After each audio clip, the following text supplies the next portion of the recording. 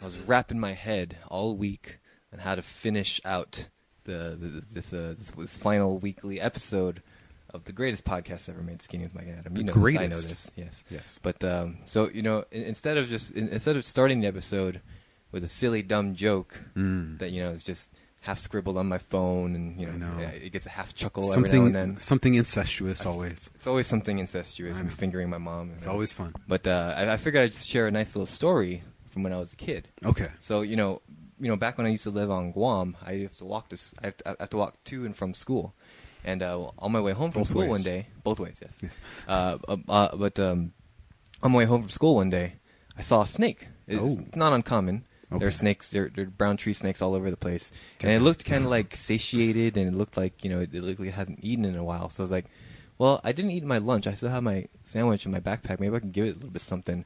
I tried giving it like the ham, didn't want it. Tried giving like the tomato, the lettuce, didn't want it. When I finally gave it the bread, you're like, oh, we finally nibbled on the bread. I was like, oh, well, this snake likes bread, I guess. So I come back, the next day in that same spot.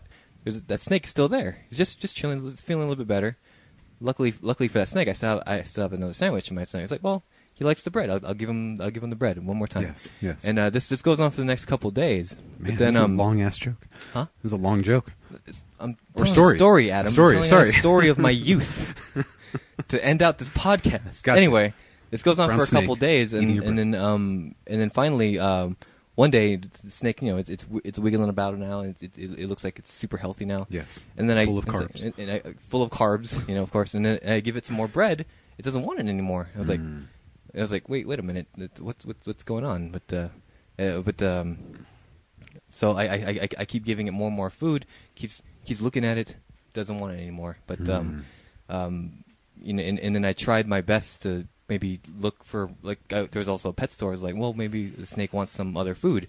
So I go to the pet store, and it turns out it doesn't want that food either, because my anaconda don't want none unless you got buns, hun.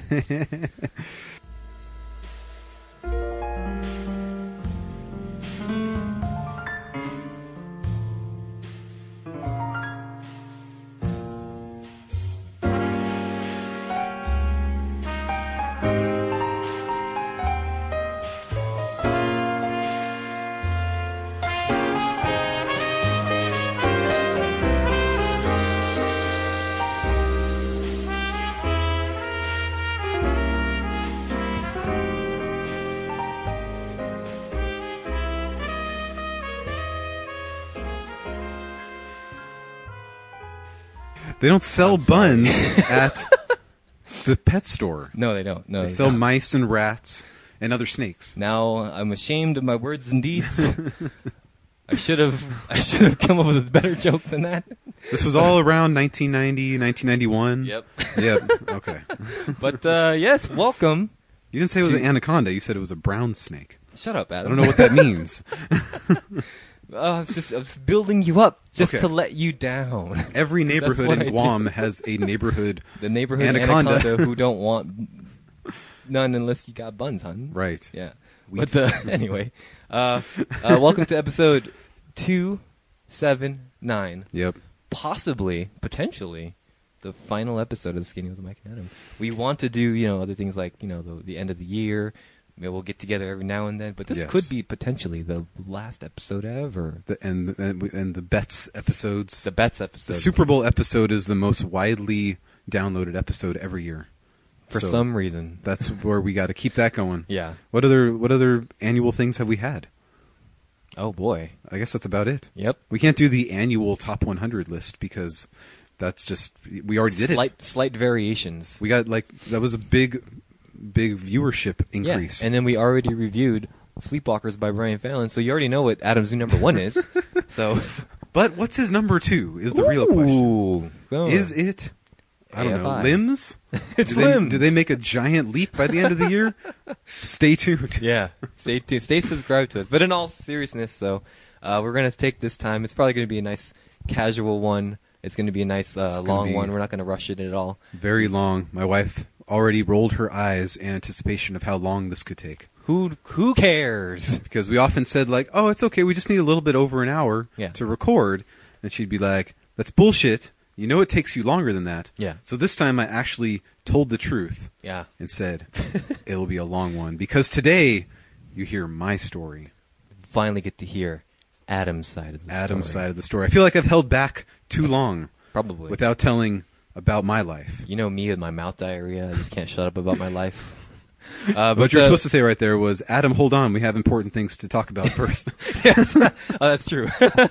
But in all seriousness, we do have a lot to talk about. We have a lot to read, too. People sent us some really long messages, really long, really sweet messages. Dear God. And before Is it as long as my dissertation on my album? I touted last week when we talked about Still Searching by Senses Fail, my Skinny Essentials. Yes. But I touted like, oh, Adam, I've got 2.5 pages or whatever.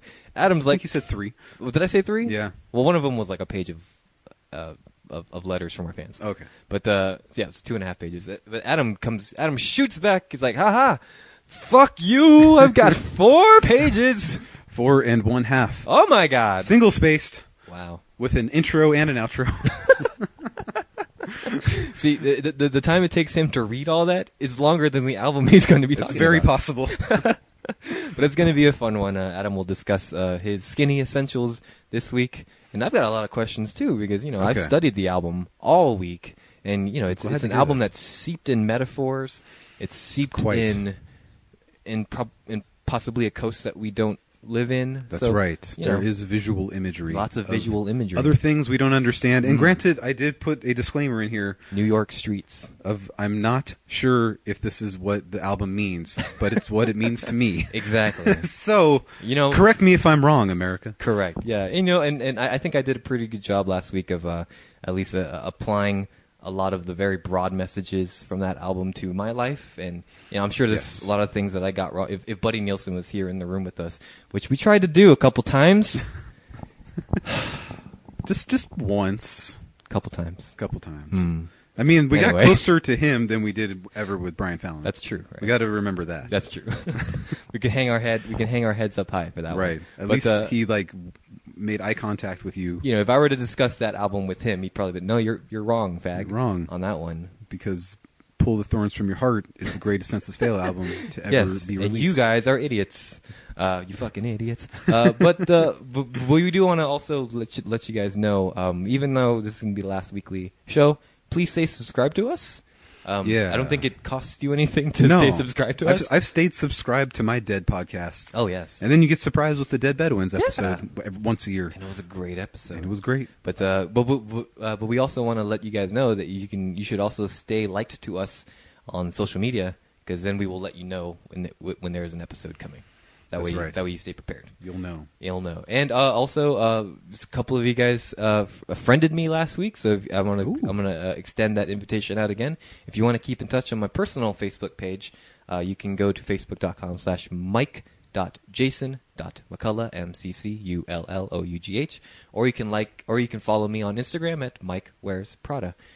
I'm so clever, aren't I? I know. Mike Wears Prada. You can see adorable pictures of his girlfriend with a giant tiger head backpack. Exactly. That truly was a great photo. It was, wasn't it?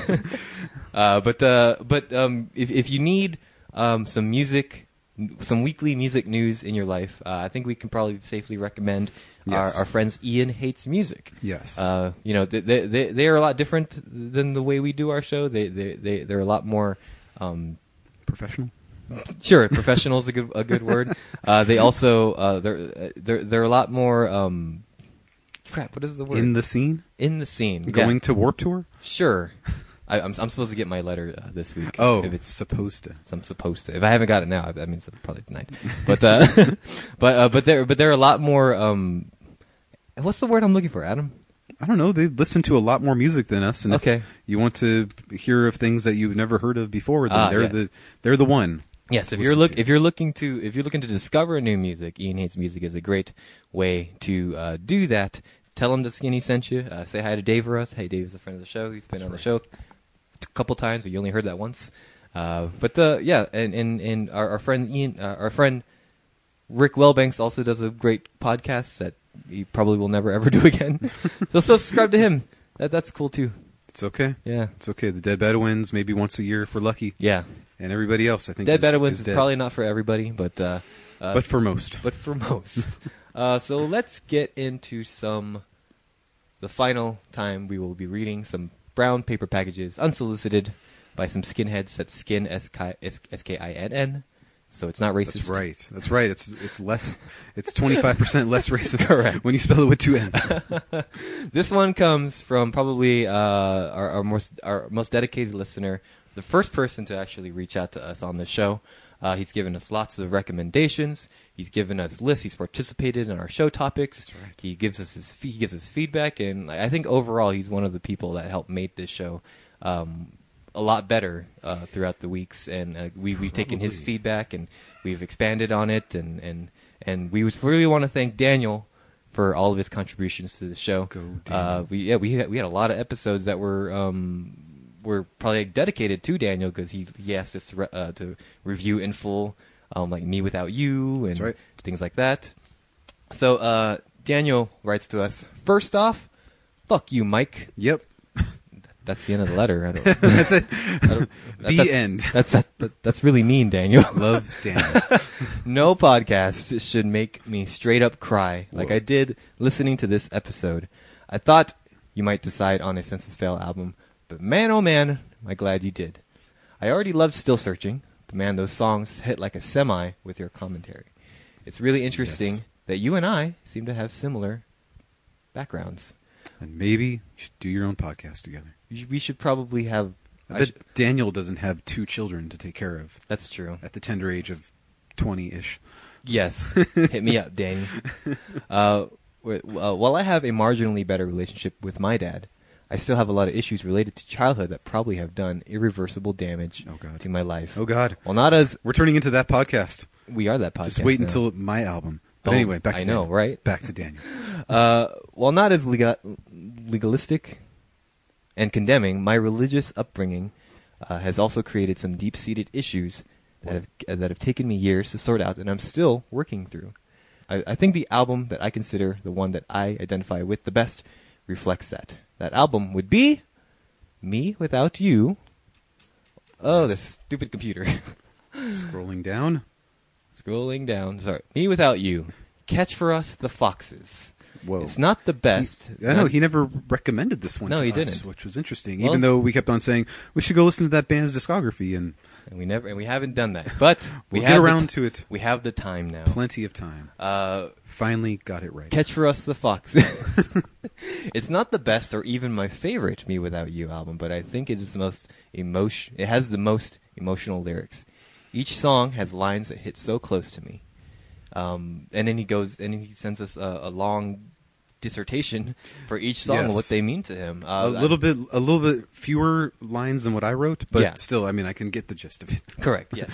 So what we're going to do, Daniel, is that we're going to keep this to the side, and we're going to listen to this independently, and then we're going to take your inspiration to heart when we're thinking of the songs. And damn straight. And when we get back together again, we'll review it in in the real way it should be reviewed. That is a good idea. We will keep that in the back burner. But thank you for your, I don't know, just being truthful and honest. Yes. Well, as music should be. Well, overall, he says here on the album, I think the reason this album connects so hard is because I was in a very similar situation as Aaron. Suicidal to the point that my clinging to God is the only thing that kept me from ending it. Good Lord. It's a heavy podcast already. Jeez. I thought I wasn't at work right now. I mean, what am I talking about? Well, Adam takes out the garbage. That's what his job is. That's right. It's also why Me Without You is my favorite band. I feel like I'm following Aaron on his journey, and like him, I've come out on the other side with a better outlook on life and a better, more pure belief in God.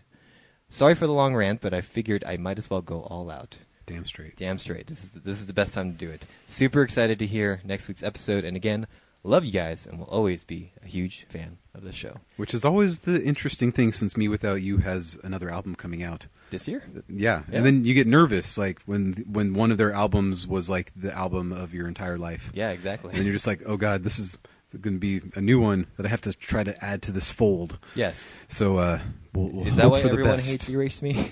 That's why everyone hates Erase Me, and why we have our feelings about Every Little Light I Shine. What is it? Senses Fail's new album. Every Little Light I Shine. I'm gonna let it shine. Something like that. There is light, it will find you. Yes, because we just have this bar. Yeah. That sometimes we worry can't be met. Yeah. But we'll hope for the best. It's a weird relationship we have with this music, and also to comment on Daniel's first line of this letter, "Fuck you, Mike." I wasn't trying to. I know he was like half joking, but like I wasn't trying to, like make anybody pity me or make anybody sad. I think the whole point of that, of talking about that, and I think the whole point of you bringing up these last 2 episodes is to kind of show the power of music. Yes. And is to kind of explain that music does have this power to make you look at your own life in a different way, and also to help you understand that you're not alone sometimes. Right. Even when you don't want it to, it still does. Yes. Which keeps you coming back to it. Yeah. In a weird sort of, I don't know. Stockholm Syndrome sort of way. Masochistic kind of way. But anyway, to gain some perspective on certain years, perhaps. So I had a lot of chatting with our listeners who wrote in this past week. Okay. I thanked Daniel, and I told him that we'll be listening to that album very soon and keep his thoughts about it in mind. And I also said, like, if I apologize for nothing, P.S., I apologize for nothing. If I have to be sad, you all have to be sad too. Daniel goes on to write, thanks so much, Mike. Yeah, some days are worse than others, and I still have a lot of issues of self-loathing that I struggle with. But I look back to where I was when I first heard this album, and even just last year, and I know that I've come, how far I've come, and I've got a long road ahead. But it'll be a long road ahead. I'm sorry. You're ruining everything for him. The emotions are emotions. So much emotions. Ironically, it's just like another Me Without You lyric. I'm not the boy I was, but I'm not yet the man that I'll be. There you go. Can't understate how much you guys and your show means to me. And don't worry, I'll still be hitting you guys up with recommendations. There you go. So we got plenty of lists to listen to in this slow year. That's do we even know what's coming out in June yet? Dance Gavin Dance. Well, I'm excited about that. Bullet for My Valentine. Yes, finally. Owl City. Even better. My Convicted favorite. Child molester, right? What? Didn't he get in trouble for Owl City? For teenage girls stuff? Whoa, where did you read this? I don't know. I remember hearing about it, though. We can't end the show anymore. We have to follow up on this news. There's so much news to go. But thank you, Daniel, for Thank you so much for everything, Daniel. Support and likes, and yeah, it helped when, the podcast seemed to be, just going out into the ether. Yeah. And then it's like, oh, hey. It's good to have faces to our audience sometimes, And then you realize they're like on the other side of the country, and you're like, holy crap. Yeah. We reached that far. All right, cool. And I see the analytics. It reaches like internationally too. International superstars. Woo, we are so famous. We have yet another listener who has been very dedicated to writing into the show. He's also sent us a lot of recommendations. He's a fellow musician. Yes. And he's got a great band out there. They got a great single. Go check it out. Skinhead Brandon. also another reason why our show done so well. He also very, very graciously wrote his own top 100 list. That's right. Sent to us that we dedicated a couple episodes to. Oh, that was an incredible. It was good. Incredible couple of episodes that we did. Thank you so much, Brandon, for all your support. Oh man, the time is upon us. Gonna miss having my weekly dose of the skinny, but most definitely be looking out for future episodes. I want to talk about my first experience with your show. Last year was a pretty rough year for me. A lot of crappy things happened, and to top it off, I missed an entire week of work and a show with my band because I had the flu. And on top of that, good old depression paid me a visit. No. So during my sick and depressed week, I had nothing else to do but to listen to podcasts. I had exhausted the ones I already listened to, so I scoured the iTunes store for new ones. Wow. I came across your guys' show as a recommended podcast for listening to the Mike Herrera Hour. Who's Mike Herrera? I don't know. Is that... crap. I should know these things. At first I thought that was the lead singer of The Devil Wears Prada, but his name is like Mike Herranka? Something like that. Something like that? Maybe Mike Herrera is like the lead singer of Suicidal Tendencies? Maybe? Oh. Okay. I think my very first episode was the top 10 of 2016 episode. You guys had included several albums that were in my top of that year as well, so I was hooked. Cool. I was just glad to find a review podcast that wasn't all about mediocre metalcore.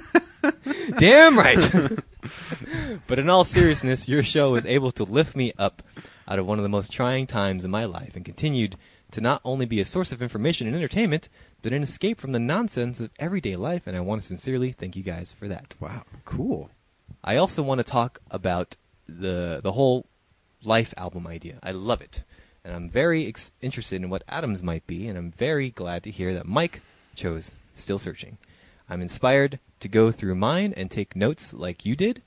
I already know that I would have picked The Artist in the Ambulance by Thrice, just not exactly sure what I'd say about it yet. Okay. That's a great album. Yeah. And you know, and from what I know about Brandon, it makes perfect sense that Artist in the Ambulance would be, you know, because not only it's a very influential album in the music scene, but for a person of faith, I can see how that album would be very influential in your personal life. It was very influential to me, that is for sure. Oh yeah, absolutely. So, yeah.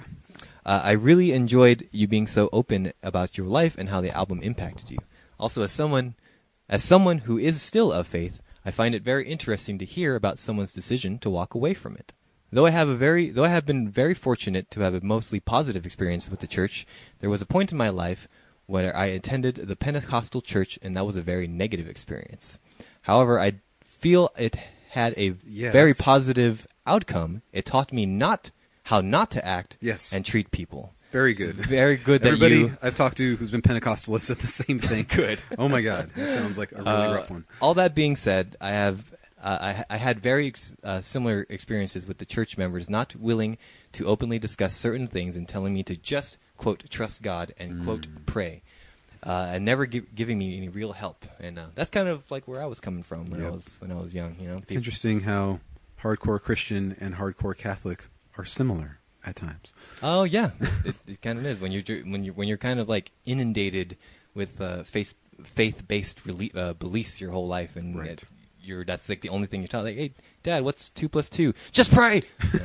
You know, Jesus says, "Don't touch yourself."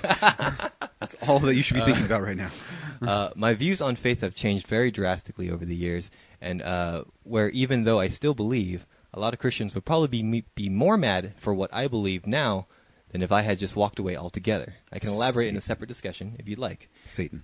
It's definitely Satan. Oh man.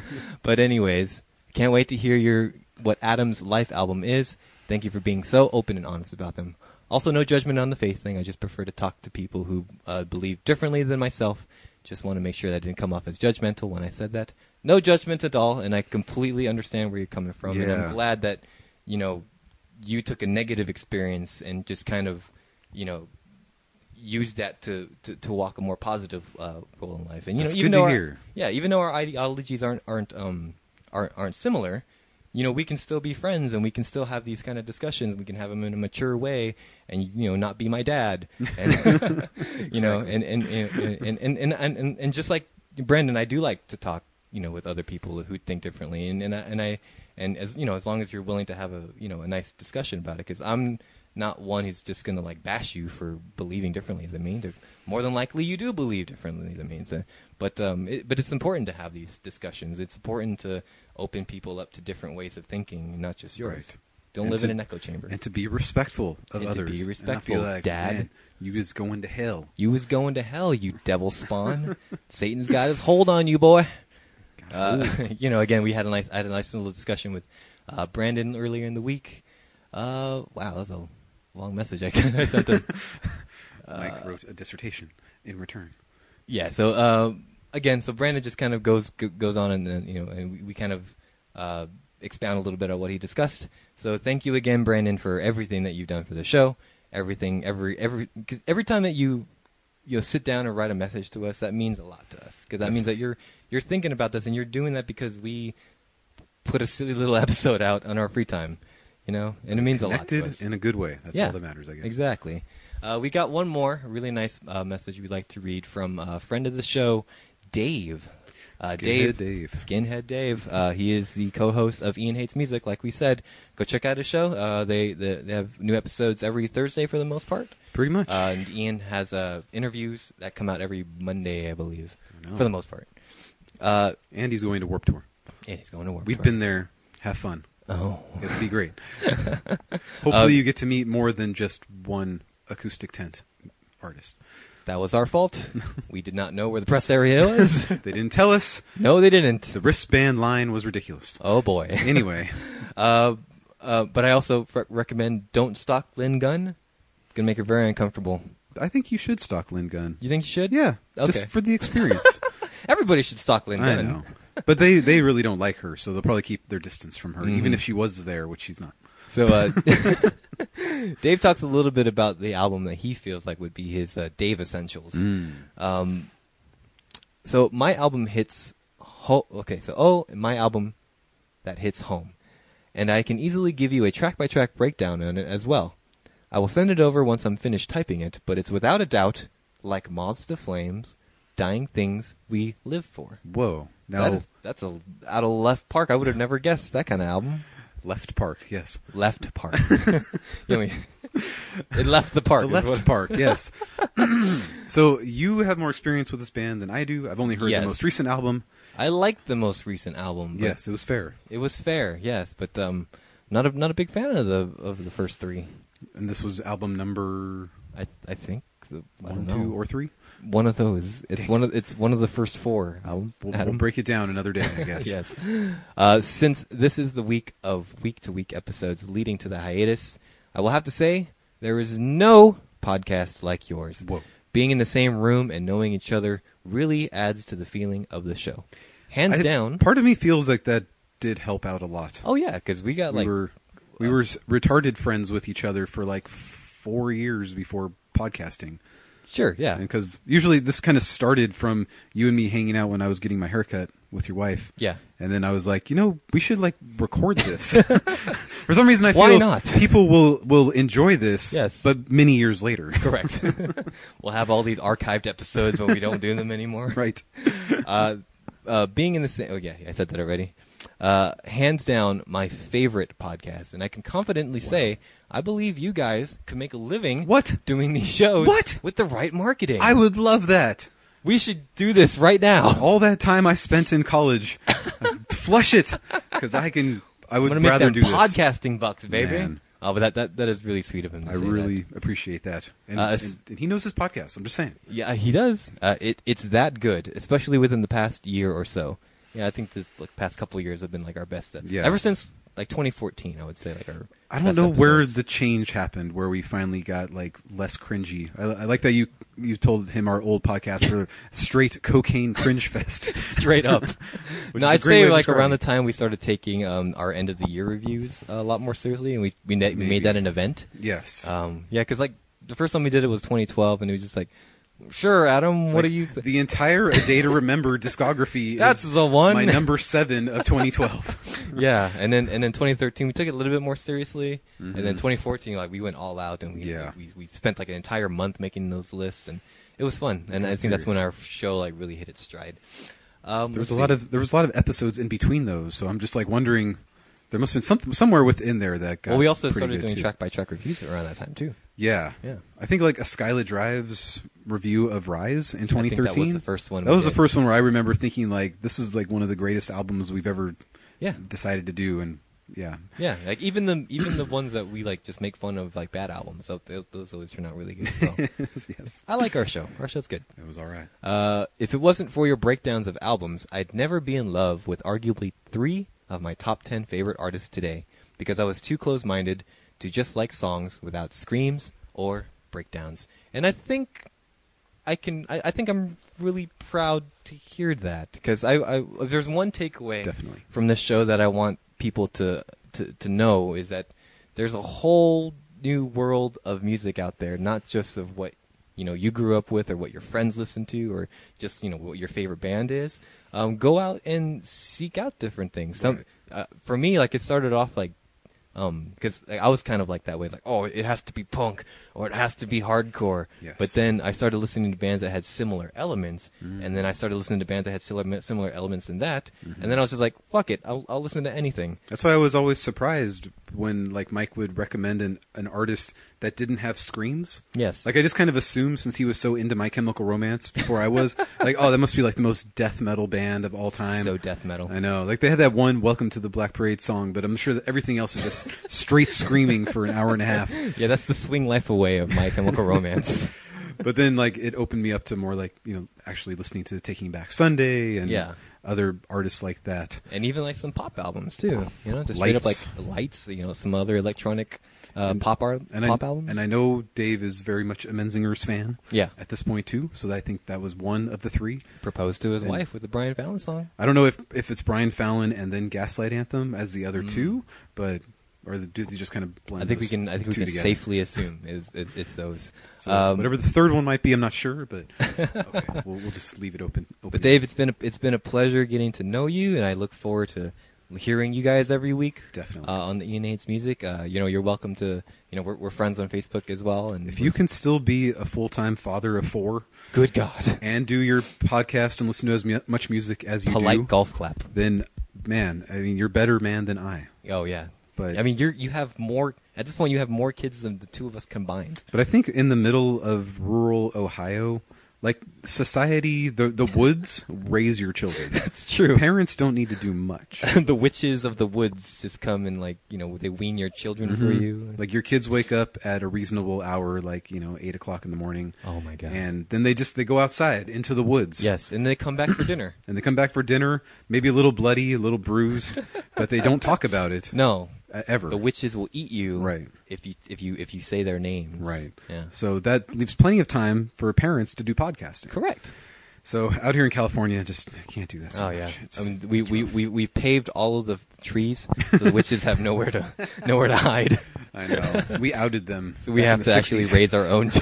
Ronald Reagan found them and murdered them all with his bare hands as governor. Exactly. We have to raise. So now, luckily, we have to raise our own children. Because we're more evolved than you Ohioans. Savages. Anyway, more power to you. I'll keep on listening every week. Absolutely, yes. And it's been a pleasure being your friend, and I look forward to talking to you some more. I look forward to hopefully meeting one day. And that goes for like all of our listeners as well. And just to also go back to the point about music, don't be afraid to branch out to what you already believe, because you never know what your next favorite album is going to be, and from who. True. Very true. That's why I started listening to The Living End, which was fine. That's fine. Not one of his favorite albums. No, I mean the first couple albums are really good, but yeah, the last 4 are 50-50 kind of. Correct. Yeah, and one more point on the music front. There's great examples, both of good and bad, in every genre. So don't just assume like, oh, post-hardcore or metalcore is the best genre. Right. No, because you have the Memphis Mayfires, you have the Falling in Reverses, you have, and then you also have, on the other spectrum, you have the Underoaths and the Gautiers. And the Gautiers. The most metalcore band out there. Exactly, and the Childish Gambinos. Yeah, so if you look for it, you're going to find something you enjoy. Just open your mind up, open your ears up, and just let the music take you, baby. Take it. That's the most important thing. Yes. So I cringe. My cousin took their kids to a Taylor Swift stadium show in Denver and posted like video of it and stuff, and I was like, oh God, I really hope, like her kids are like 8-ish. And that's I was like, the perfect age for a Taylor Swift concert. My kid is 5, and I'm like, so is 8 when like the Taylor Swifts start creeping into the world? That's when my daughter started listening to Taylor Swift. Dear God. Yeah. But the only concerts my daughter has been to are Lights concerts. Right. Again, no stadium shows. Again, you're the one paying for them. I know. They don't have the money to go to Taylor Swift concerts. You can just not take them to Taylor Swift concerts. She's coming with me to see Brian Fallon in 2 years, I'm sure. Exactly. Maybe I'll invite Mike. And then she'll like cover her ears like, Dad, this isn't music. This isn't music, Daddy. This is just sad, whining old man stuff. Daddy, the emo days are gone. So speaking of albums, Adam, is there anything else that you wanted to talk about or say to our fans? I don't know if we need to, if we do like the summary of the last 6 years now, do we save it for later? Because I feel like I'm going to get emotional because I'm going to just like lay my entire life story out on the Okay, well, we can talk a little bit chopping block. We can say goodbye to the show right now then. Okay. And then we'll talk about the Adam Essentials. Okay. So, 2012, there was nothing going on, as we've discussed. Our previous band had just broken up. From 2011 into the first half of 2012. Rest it was in like peace, the modern hymn. 2011 to 2011. April to November. Something like that. I think. We played a few shows. There was like very little going on, and it was just like Mike and I were hanging out once a month so I can get a haircut, and we would laugh and talk about music. And you just discovered podcasting because you just went on your around the country road trip with your wife, and it was like, oh, hey, Mike, download me some of these hip hop podcasters. I thought my wife was the one that downloaded some Nerdist stuff. Somebody asked me to get you guys some podcasts, and she was just like, it's interesting because it's an interview for like an hour. Yeah, and I'm like, that sounds boring as fuck. Yeah, why would anybody listen to that? And then I started, and I was like, oh, this is why. I can't wait to hear more about from that comedian, T.J. Miller. Exactly. I remember like the Joel McHale Nerdist episode, which was like episode freaking 12 of the Nerdist or something like that. Right now they're like in the 600s. Yeah. He released 3 a week. The ones I remember the most are Joel McHale, Zooey Deschanel, and Key and Peele. Like I remember listening to those ones and Zach Galifianakis during my trip. Yeah. And being like, they're just shooting the shit. Yeah. Like I could basically interview Mike, and Mike can interview me, and we could get an equal amount of comedic gold. Correct. Throw in some hate crimes, and we're set. Throw in some some news, right? Because we were also listening to The Bugle with John Oliver, which was John Oliver and his friend / other British comedian talking about current events. And I was like, well, if we throw in some current events, then we could have some real essential stuff here. Yes, we can have stuff to jump off of. So it was like Paul McCartney's turning 70, and Amelia Earhart getting lost is turning 70. That was all happening around 2012. Correct, yeah. And the Macarena was making a comeback. No. What? No. We talked about the Macarena somewhere in there. Oh, my God. Because your mom was a certified Macarenist. My mom was a certified Macarena dancer. She took a class. It was because it was the Songs of the Summer 2012, and Call Me Maybe was the #1 song. And then they mentioned how Macarena was the song of 1997. Oh, and you told your story about that. I don't think people understand the severity of what I just said. My mom took a class and is certified to be a Macarena dancer. She paid $8,000 for a 3-hour course. She took a second mortgage on our house. Sorry, Mike. No food this week.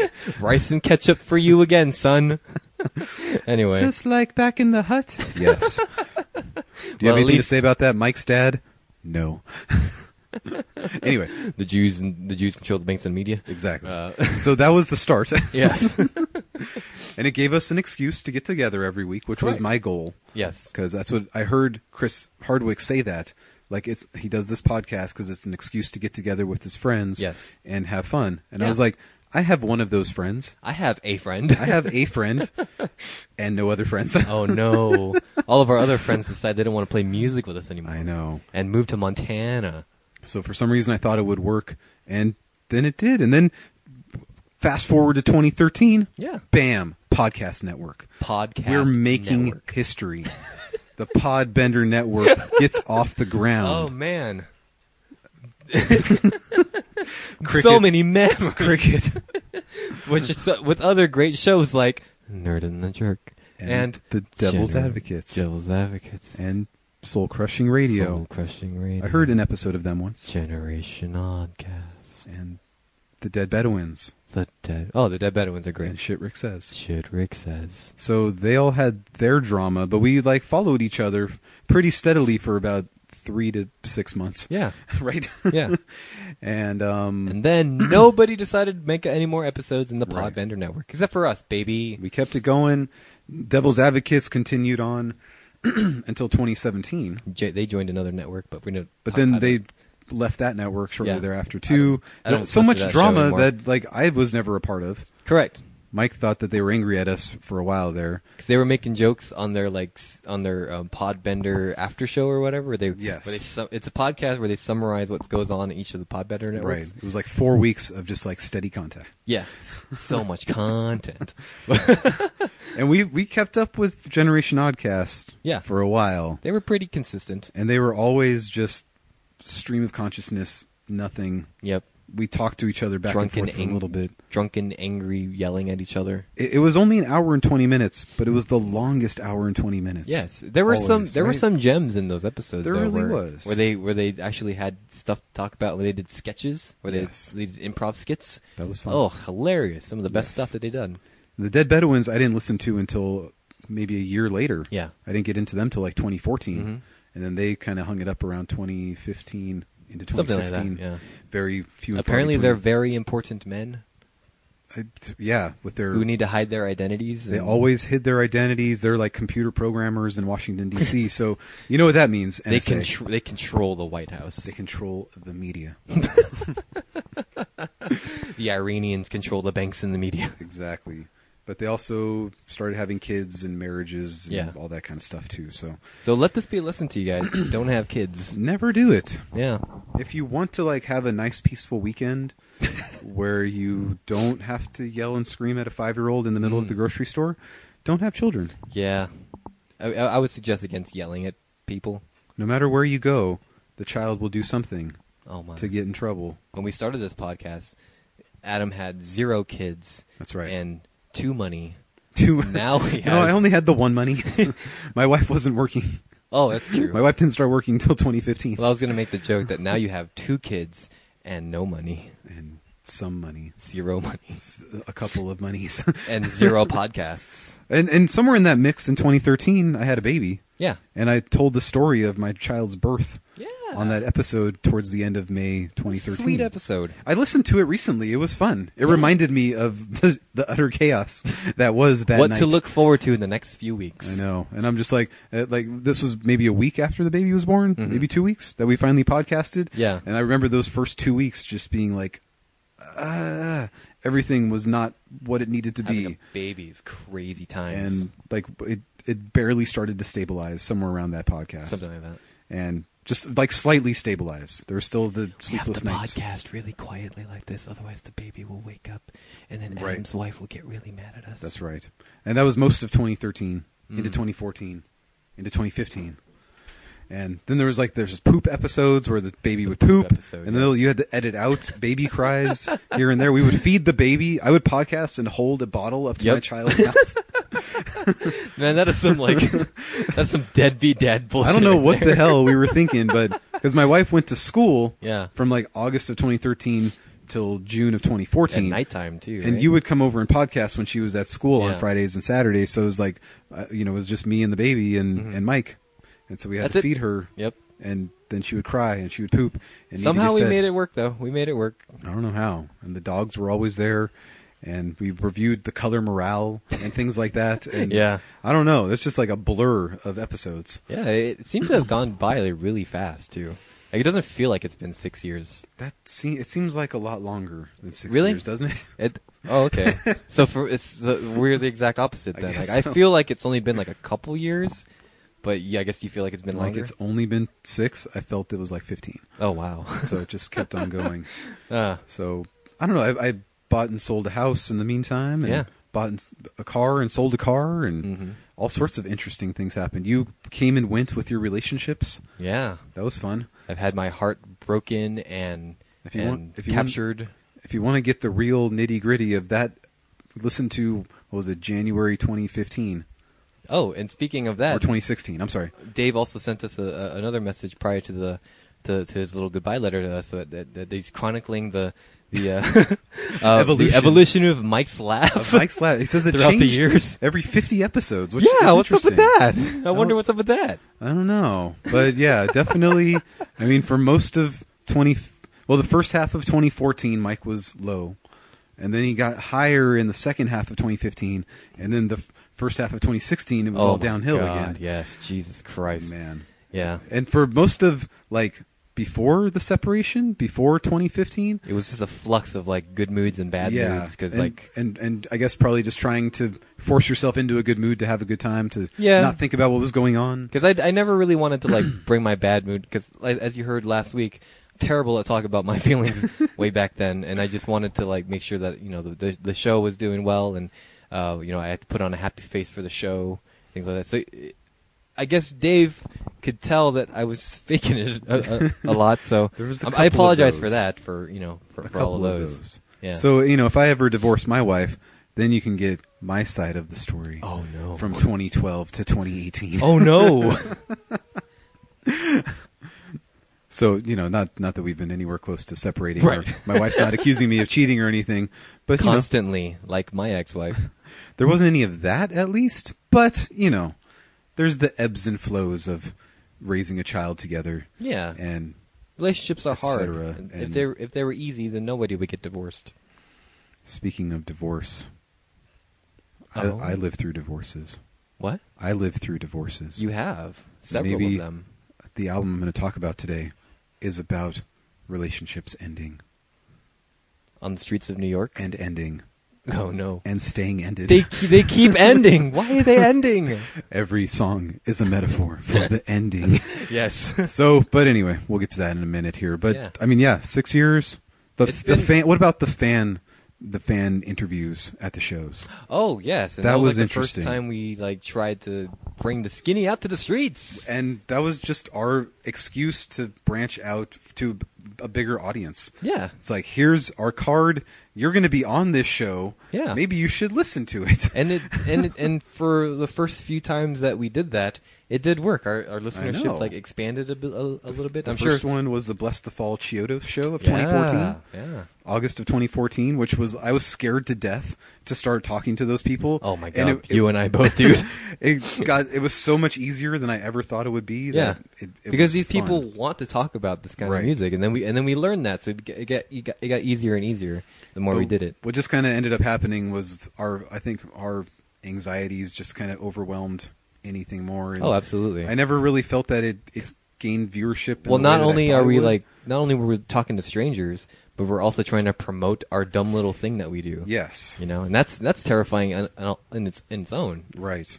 So, especially by the time Warped Tour 2015, when we interviewed Roscoe and attempted to interview Silverstein and Senses Fail and Bless the Fall. And none of those worked out. And we interviewed a couple of girls that were sitting out there, and that was cool and all. But it just seemed like more of a chore than a fun aspect. Well, we were kind of upset that day because our interviews didn't go as planned. But because I was busy watching The Amity Affliction. Yes. God damn it. It wasn't your fault, man. I know. It wasn't your fault. I know. And so, we kept it going. I think the Census Fail show in 2016, and then into it was Taste the last of Chaos. time that we did that. Yeah. Into Taste of Chaos. That was the last time we interviewed fans, and we interviewed Corey Wells the next day. We met Corey Wells, yeah. And then I was kind of done with shows at that point. Yes, you were. And then you did the Bring Me the Horizon show in 2017. And I was just like, I'm not interested in talking to these people. Nope. And even being there, I'm kind of glad we didn't talk to them, because the 14 Under Oath fans, had no idea what was going on for that hour and a half set. So anyway, that was fine. Yeah, so we did some fun things here and there, but overall, though, and the Brian Fallon fans in 2016, definitely my favorite. All of them, I guess. They had a lot to say, and they knew their shit. Yeah, that was really good. I know we probably should have taken it to the streets for the new Brian Fallon show, but we didn't. We wanted to go there for us. Yeah, that was a fun time. And next time we go see Brian Fallon, which I'm sure would be sometime very soon. Whenever he comes back to town. Yeah, we're going to do that for us again. Yeah. It worked out pretty well. So, I don't know, do we have any other segments that were of noteworthy? We interviewed some musicians as well. The musicians. Yeah, we met the through Skype. Guitarist. We met the guitarist through Vice. That's right. Corey Wells once again. Yes. The Horizon Line. Higuera. Higuera, Valley Taylor. We met him in person. Met him in person, yeah. Like when we went to their show, that was fun. Told us about his dad drama. That was pretty cool. He met his dad for the first time. That was pretty interesting. That's cool. I met my dad, and I became a father in the same week. Yeah. What the hell? Woo! I wish we had been interviewing our that. microphone. Yes, exactly. But listen up to Higuera. They keep on releasing tracks here and there. They do, yeah. Higuera is a great band. Valley Taylor is a fascinating individual. I know. So if we keep this going someday, we'll get more interviews like that. Hopefully. They seem to enjoy it as well. Yeah. That's why I go check out Ian Hayes Music. They do conversations every week. They do it much better than us. I don't know what his weekly pool is, but I want some of that. It's probably a couple more than us. Just I'm a couple. Gonna say like 3. At least 4. 3 more listeners more than us. Maybe 3. No more though. No Yeah. more. There's no way in hell. But overall, though, it has been incredibly fun. Just hanging out with you every week, because I think that was the original goal. The excuse to get together. Correct. And just because we're not doing this anymore, because I was talking to Erica this past week too, every other. You guys are gonna have the baby soon, so it's gonna be kind of hectic. But once things start to settle down, every week or every other week or so, let's get together for lunch and dinner. Let's get our families together. We can come over and cook for you guys or whatever. You guys know how to use my barbecue better than I do. Apparently. So and you have a nice big kitchen where we can the two of us can cook. That's right. And we've been itching to cook for people too. Oh, okay. I didn't know at other people's houses though. We have a nice big kitchen, so that's true. Your kitchen is the size of your bathroom, your toilet room. Yes. Our small toilet room. Yeah. So yeah, hey, and if anybody who has listened to this for the long haul, even if you haven't messaged us, of course we love the messengers. Oh yes, the messengers, but the weekly messengers and everybody who has messaged us as well. Adam was going through our messages and he found one that really made us laugh. We read it on the air too. He's like, "Hey, thank you guys for introducing me to Brian Fallon's music. Also, fuck you guys for introducing me to Brian Fallon's music. The feels are too real sometimes." Yeah. That was a great message, yeah. So I guess I'll just end the way that I'll end this segment before my album by just saying what Ben said from the Devil's Advocates on the last show. Oh, no. Was that if you've ever listened to the show, I love you. Oh. I love you. Then he did an outro music of that really old song from the 90s. I will remember you. Not that one. It was, I don't know. I can't remember what it was. That's surprisingly sweet coming from that show. I know. It ended well. It ended surprisingly well. And I thought maybe their year anniversary of their last show came and went. Oh, okay. No new episodes, so I think they're probably moving on with their lives. Dead. I'm pretty sure they moved on happier. Okay, good. So that's okay. Good. Hopefully not weekly curmudgeons. Any other closing words on your? No, but I think you hit I think you hit it perfectly. Thank you for everything that you. Even if you listened once, even if this is your first episode, even if you've been a weekly listener, long time listener, short time listener, it's been great, and this is a part of my life that I'm going to remember, and it's hard to forget. Yeah, and it's something I'm going to be proud of too. Hey, I did a pretty successful weekly show with my best friend, and it lasted 6 years, and we had a lot of fun, and it worked. We did a lot of things, and people gave us feedback, and people laughed with us. Maybe we should cut and paste this segment into the end of the show. Nah. All right, I got to use the restroom, and then we'll get going. Take in a pee break. All right. Are we ready? It's Adam Essentials, episode 1. Essentials, episode 1. Of 1. So everything about this album, Mike is wearing a shirt. I'm wearing a shirt today. He wore his Gaslight Anthem shirt. Intentionally. I'm happy to hear that. Yeah. The downside is that I looked at the website he bought the shirt from, and there's only 3 other shirts on there. That's true. And none of them are as cool as that one. Rockabilia.com seems to just have the leftovers of what didn't sell. They're officially licensed. Correct. But there's only 4 options. Use offer code Jabberjaw. PC Jabberjaw. Whatever. So Mike is wearing his shirt in honor of the essential Gaslight Anthem album. So, not your favorite, though. Not my favorite by a hair. You know, I definitely would still say Handwritten is my favorite. Yeah. But this one... Handwritten is the one that ranked the highest, but this one, still great. I think... Okay, I'll just read my opening statement. Okay. And then I'll talk more about why this album could mean this and that and whatever. Okay. So, again, I wrote 4.5 pages. I'm sorry, but... No, I couldn't... Our listeners want this. I couldn't stop. I went back. I listened to the album twice this week. Yes. And I added more to each description. It's okay. This isn't Memphis May Fire. People want to listen to this. So, this is something that will be quite difficult for me to do. The reasons why 2010's American Slang by the Gaslight Anthem is so important to me is because it seems to be the only album that I have the consistent level of emotions ooze from my being nearly every time I listen to it. Consistent, huh? Okay. I will go months at a time without listening to it in fear of what it will provoke in me. Whoa. There is also the fear of what I will feel if I do not experience the same level of emotion. Like if I just listen to it and it's like in the background, I'm like, oh, I guess it's not that important to me anymore. Oh no, you don't want that to happen. Majority of the time, that has never happened. Yes. Coming out of the 59 sound and going into what Elsie and Handwritten became is this perfect balance of the band expanding their sound from only being, I put down here, a Bruce Springsteen knockoff band that some would compare them to, sure. Even though I haven't even listened to Bruce Springsteen enough to make that comparison. No, one day. The emotional level of the songs reaches into some new depths with what I have interpreted as the character telling his love interest that he can be everything for her and solve all of her problems by staying focused on what they had in the past. Okay. However, it is layered with an underlying sense that he knows he is full of shit and will probably mess up again.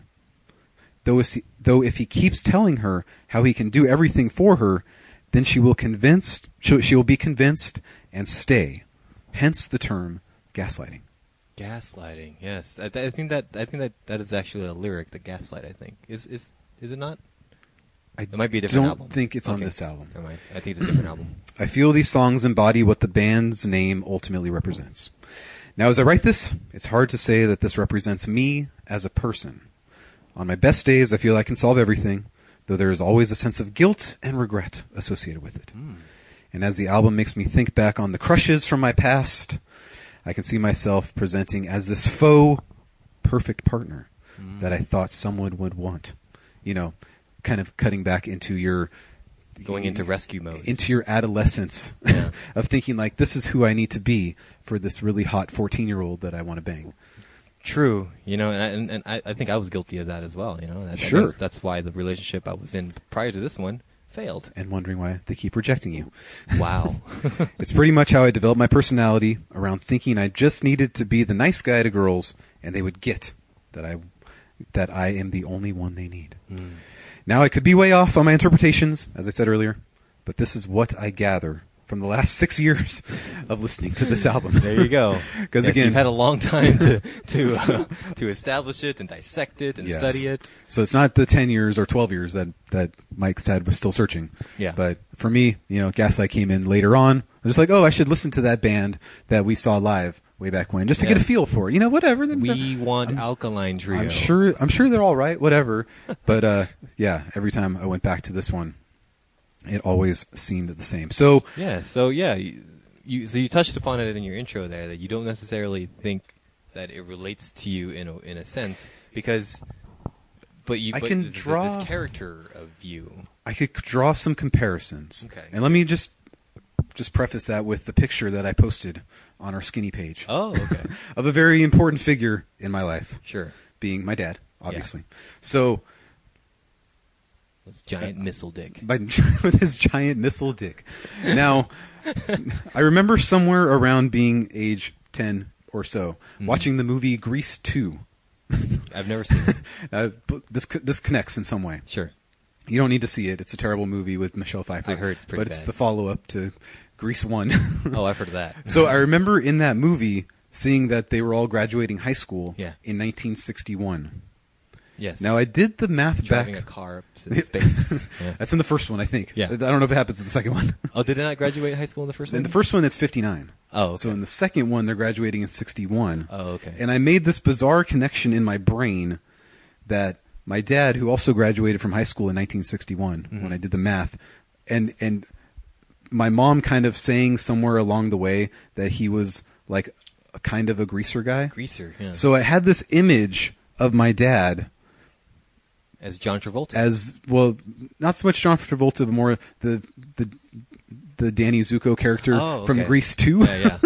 with the cigarettes in his in his sleeve. So I had this image of my dad as that in high school, like being this like cool, rebellious greaser guy. Sure.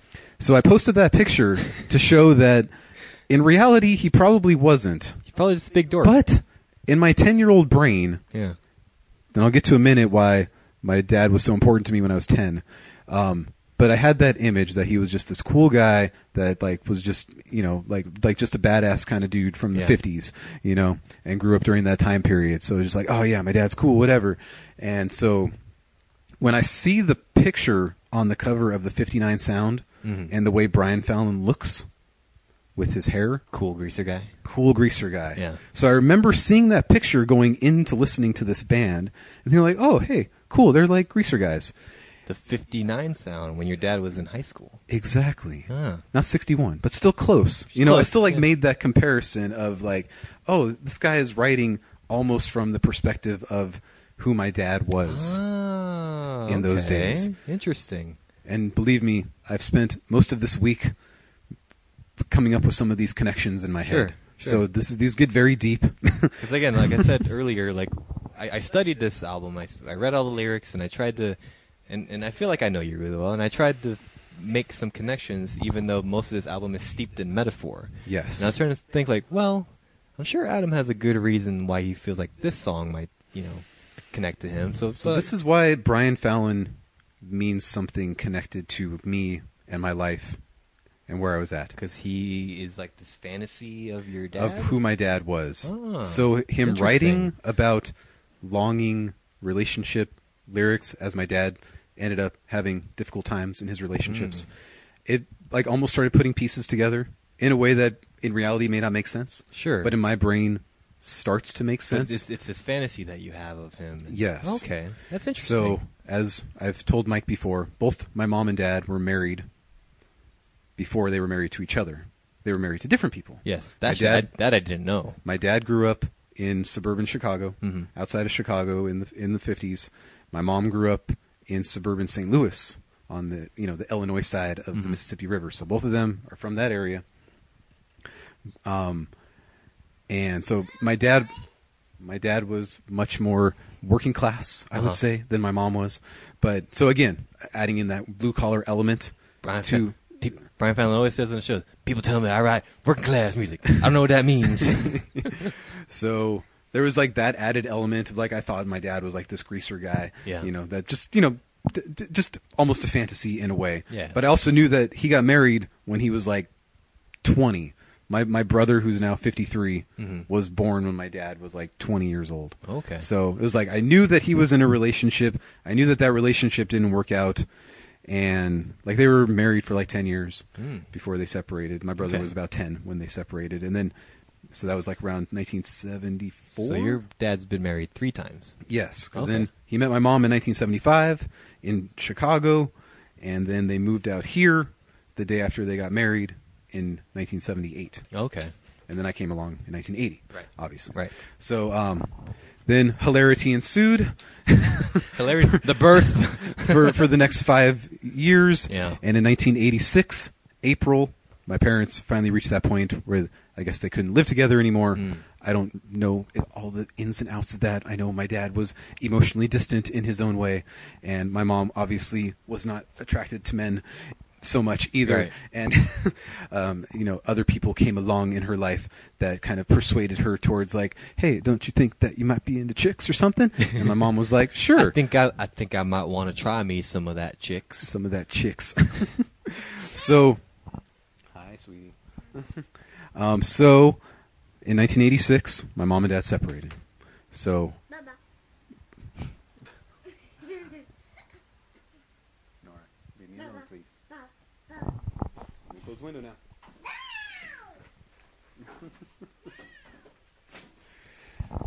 Pause for edit. In about 20 years, she's going to have her own podcast talking about this very moment right now. So that was when a very significant figure in my life came along, whose name was Pam. Her and my mom got together. Who you still have a relationship with. I'm still with. I still have a relationship with Pam. She still likes our podcast whenever I share it on my page.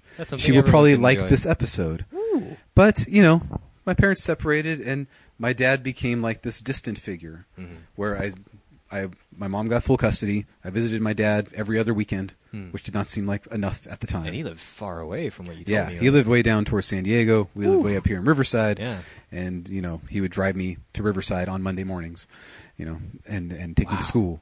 So my mom and Pam got together. And, when you're 5, you're not expecting like, oh, this new person we're living with, like, I don't know what their deal is, but we're just going to live with them for a while until especially at that age. I mean, were you like familiar with like homosexual relationships? No, I had no idea. I had done my sneaking kissings of girls, and I knew that boys liked girls, and that was all I knew. Which is what you were taught at that age, and right, especially during that time too. During the mid '80s, it wasn't cool like it is now. Yes. So anyway, it's not normal, and So you walk out of your bedroom and you see your mom making out with this woman in their kitchen, and you're just like, I've got a lot of questions. But you keep it to yourself because you don't know that you don't even think like, I should go ask questions about this. Yes. You just say, okay, I'm 5. I don't know how to process this. Did she slip and fall and land on her lips over and over again? It was a very passionate embrace. It was a very like grab the face kind of kissing kind of thing. Sexy. And it was just what it was at the time. Yeah. And so that's a very, very vivid early memory I have in my brain. I find it like I guess maybe it was a different time or anything. Like you wouldn't explain to your child like, this is my new partner. No, my mom did a good job of not explaining much to me about the separation. You should just know this. Right. I remember feeling tension. And I remember being at a friend's house a lot. Oh. And one day, after them saying, oh, your mom's going to be here at 3 o'clock to pick you up, like hours past 3 o'clock, coming and going before cell phones or anything like that. And there's like, well, your mom will be here eventually. Your mom will be here eventually. Your mom will be here eventually. And eventually, she showed up. And next Wednesday, she showed up. And she picked me up from that friend's house. And when we drove home, there was a big moving van in our driveway. Oh, my gosh. And it was just like, we're moving. And like all of our stuff was out of our house. Wow. I had no idea that any of this was planning or anything. Like, when you say things like that, I'm thankful that like I don't do that to my daughter. Like I'm very open and honest with her. Or to mine. Thank you. Or to yours. I appreciate that. Yeah. So there was not a discussion about this, and I was a very patient, quiet child who didn't ask questions. So unfortunately, as I learned later, my mom just thought I was handling it well. And you're just internalizing everything and repressing it all. Well, you didn't ask any questions, so I thought you were fine. So, she's a therapist. So we moved from Fallbrook to Riverside, which is a good, I don't know how many miles, 40 miles, 50 miles maybe north. And we moved in with Pam.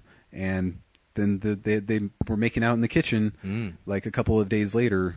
And so that was kind of the start of that. And we were with Pam from 1986 until I was 13 in 1994. Okay. So that was a 9-year period that they were together. Now, during that time, I'm not sure how others would take what mine and Pam's relationship was.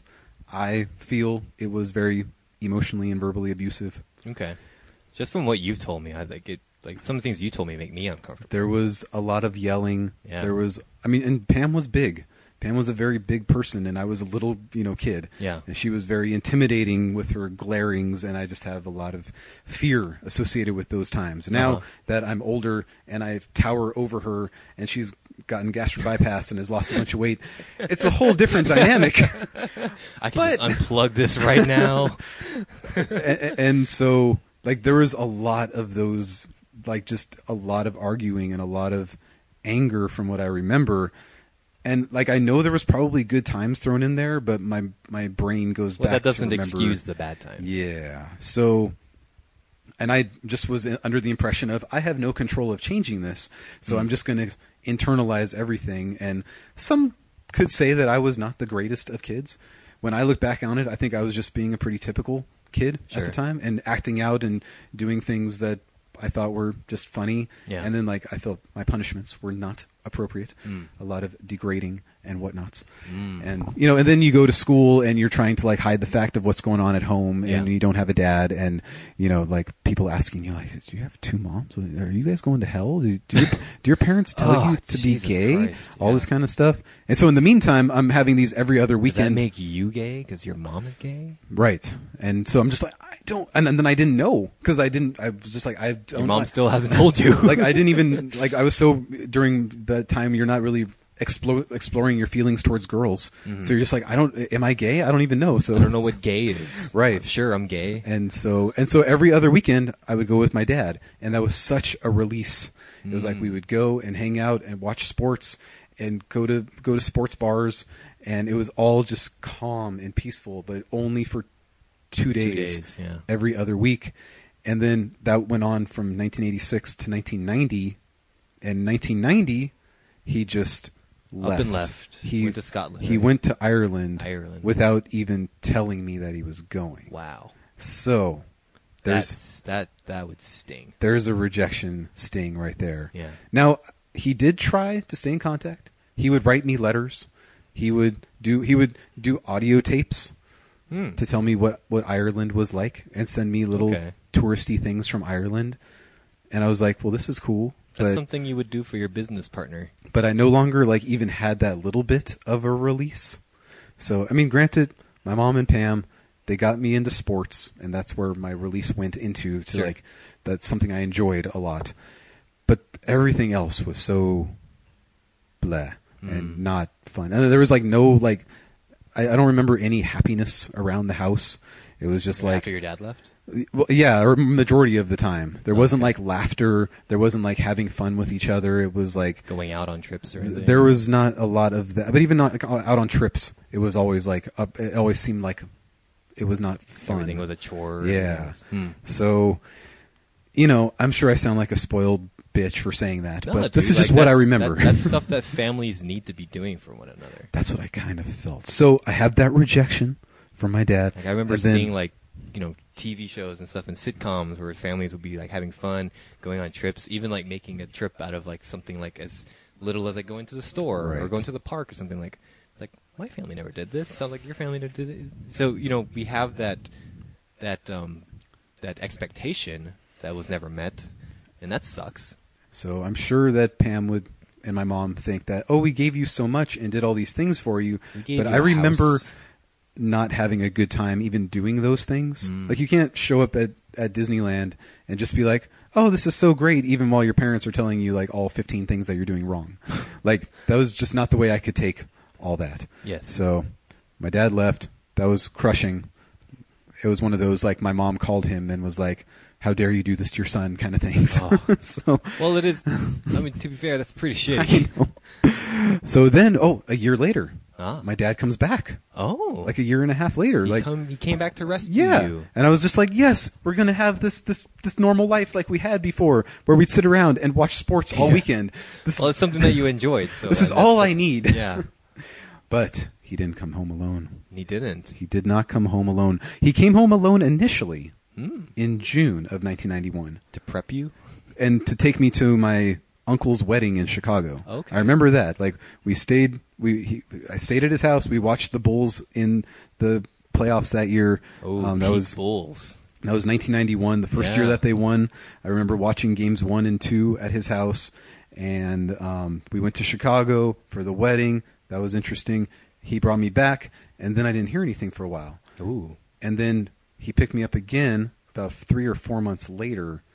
So it wasn't even like he wasn't here permanently. Yeah, he was just like stay for a little for the wedding. Then he came. He brought me back to California, and then I didn't hear from him for several months. And it was just like, okay, are you picking me up this week, Dad? No, not this week. Not this week. Not this week. For quite a while, from what I remember.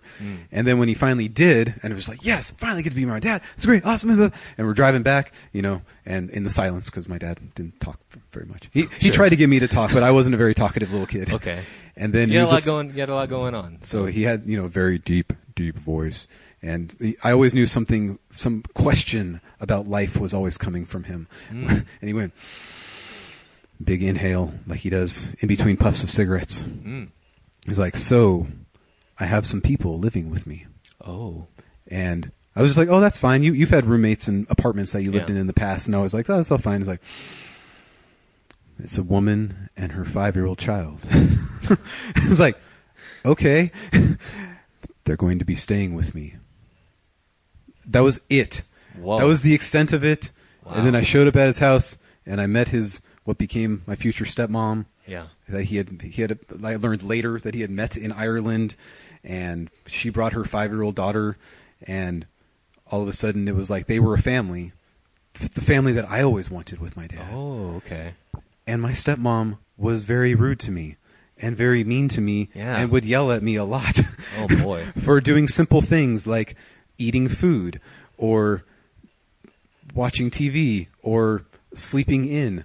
Or, I think from her perspective, too, you maybe like because she is the way she is, like you're kind of ruining her vision of the perfect family. What I probably realized now was that my dad never told her about me. Oh, Jesus Christ! And she I was didn't think about kind that. of pissed about that. Oh, and then she taking moved. It out on she you. moved from Ireland to Covina, California, in a shitty little house, and was probably not too happy about that. No, because my dad would like go to work and be gone forever because that was his style. Yeah. And she didn't have a job, and she would just. What be did home. he do? He was a systems analyst. Oh, for I like have to go analyze all these tech companies that were Okay. like upgrading their systems to computers back in the days.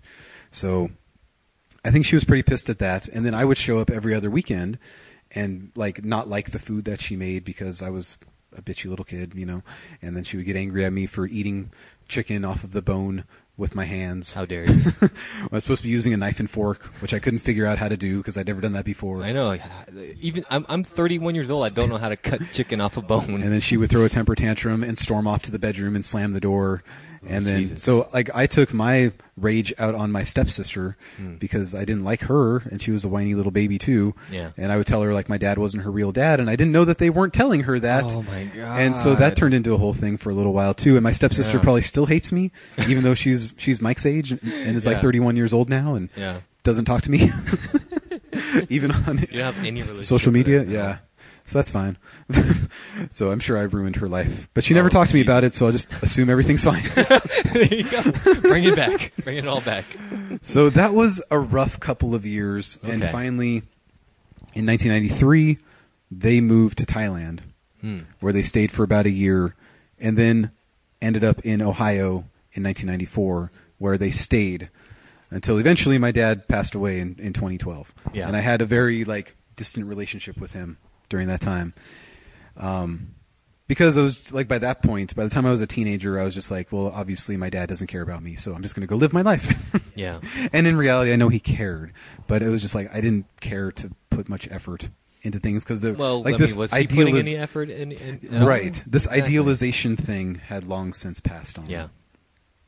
So It sounds like he broke your heart, like when he, left the first time and then not even told you that about his new family. The second time he moved away to Thailand, I was more I laughed about it. Sure. Because it was almost like I'm glad that my stepmom is not Long gone. is not a part of this anymore, and I don't have to go over there every other weekend. It turned Yeah. into that kind of thing. I'm like, all right, cool, this is fine.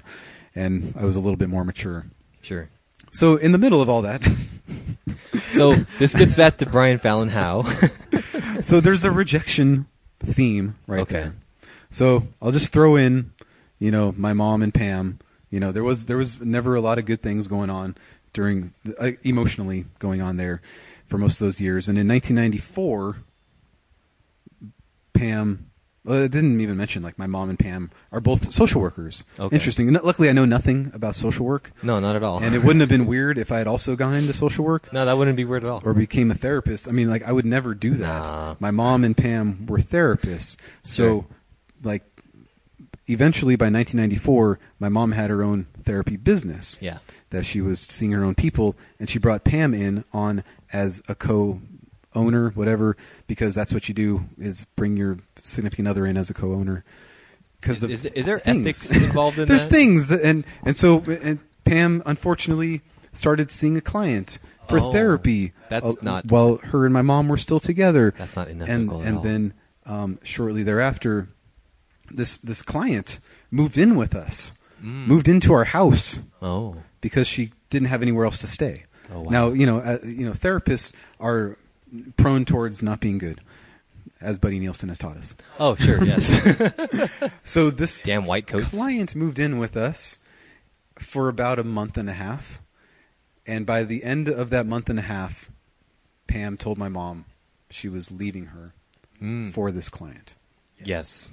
Now, if I had grown up... and probably established the first time she lived there. If I had grown up to become a therapist, like, this would all seem really strange. But luckily... No. Luckily, you know nothing of that, and you'll continue to not know anything of that. So my mom and Pam separated. By that point, I was ready for that. I presented in a way at the time that I, of course, didn't know if it was going to be good or bad. So I was emotional. I remember crying when they split up. Even though you didn't have the best relationship? Even though I didn't have the best relationship, but it was all I knew. I had known that for 9 years of my life, so it was just like, well, what's going to happen? Yeah. So I was sad about that. There's confusion involved. So she... Probably seeing your mom upset also made you emotional. That was tough as well. So I was just like, well, finally I get to just have this relationship with my mom and me.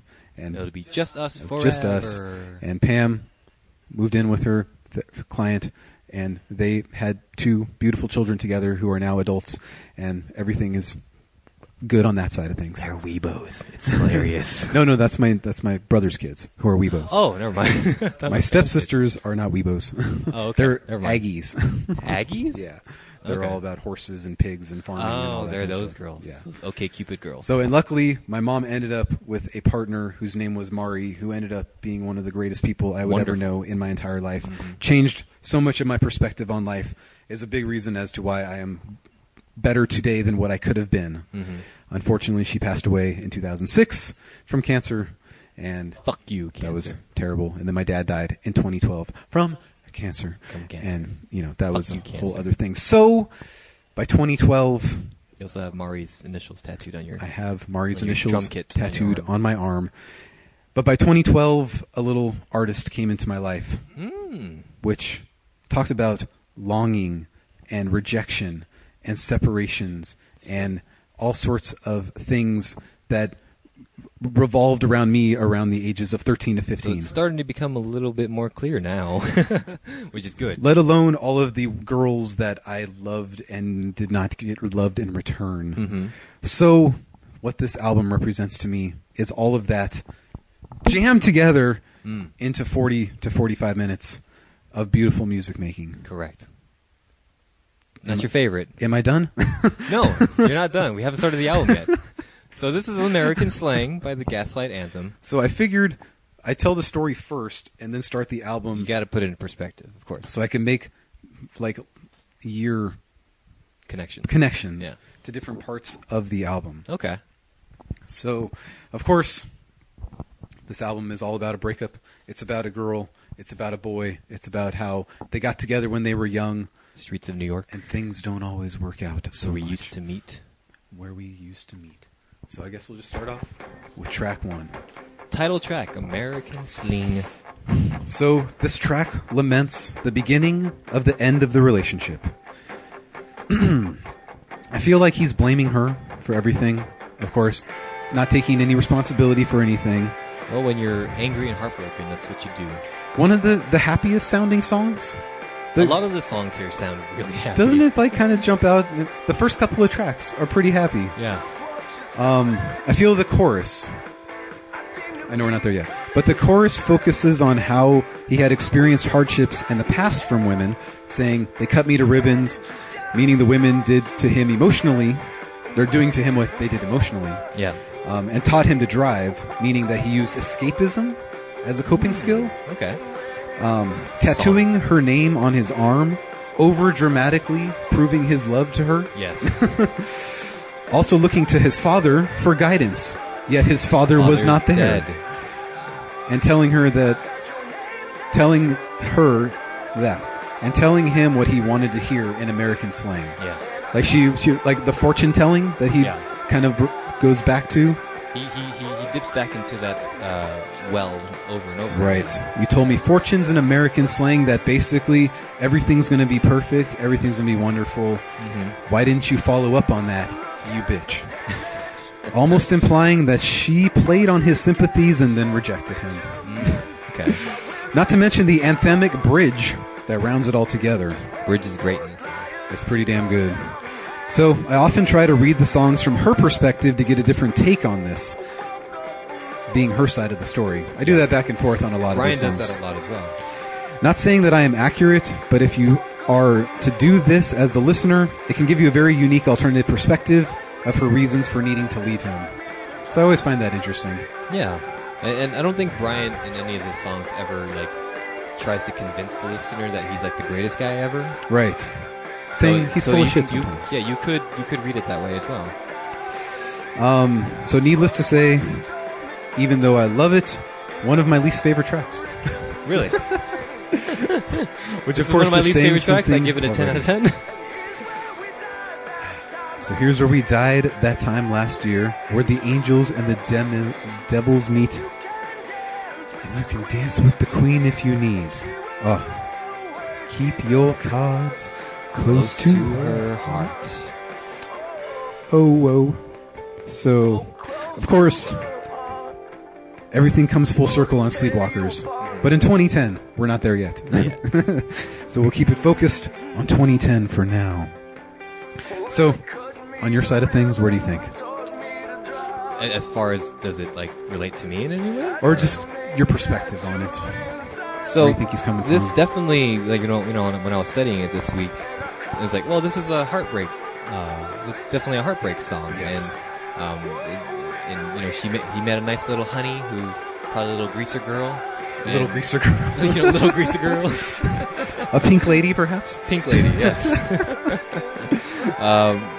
You know, so I kind of wondered if that was something that you were directly referring to for yourself, or if you were taking metaphors out of this, and yeah, so that's initially right there. Like, I have questions. Like, so yes. Where does this kind of fit into your Adam Essentials? So it's just more so watching all of these relationships around me come and go, and knowing where that came from. Even though I didn't have too many relationships come and go. I had a girlfriend for 3 months once, and she dumped me. That was about it. Yeah. All the other ones never even got off the ground. It happens.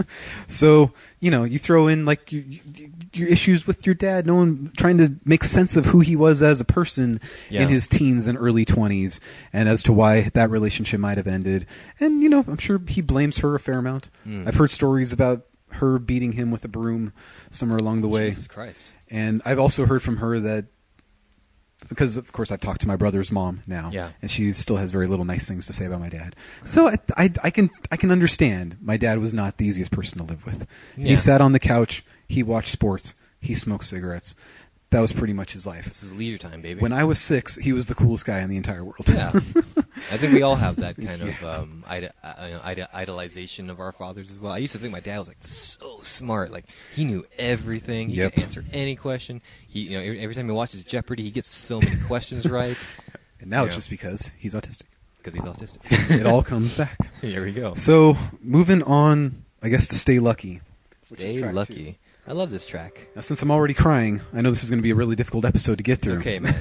I'm right here. We can take a break, too, if we need to. So this track seems very uplifting musically, doesn't it? It sure does. Though the lyrics Ryan's really good at that. The lyrics remain focused on her struggling with her decision to stay with him. I feel. No doubt this is written from his perspective on him trying to understand why she would want to leave. Basically implying that she is not happy in her current situation with him, and she is looking for that spark again that she felt when she was young. Like, basically back when they were first getting together. Yeah. So, sort of like Pam finding the spark in a new client. Perhaps. So her saying, like, the spark is gone. Where was it back when we were young? Yeah. The second verse is him, and the chorus is kind of saying that it's right here. It's never left. I think we can make this work. Yeah. Even though living in the past a little bit. Even though I'm the kind of guy that I am, you're never going to find it like back when you were young.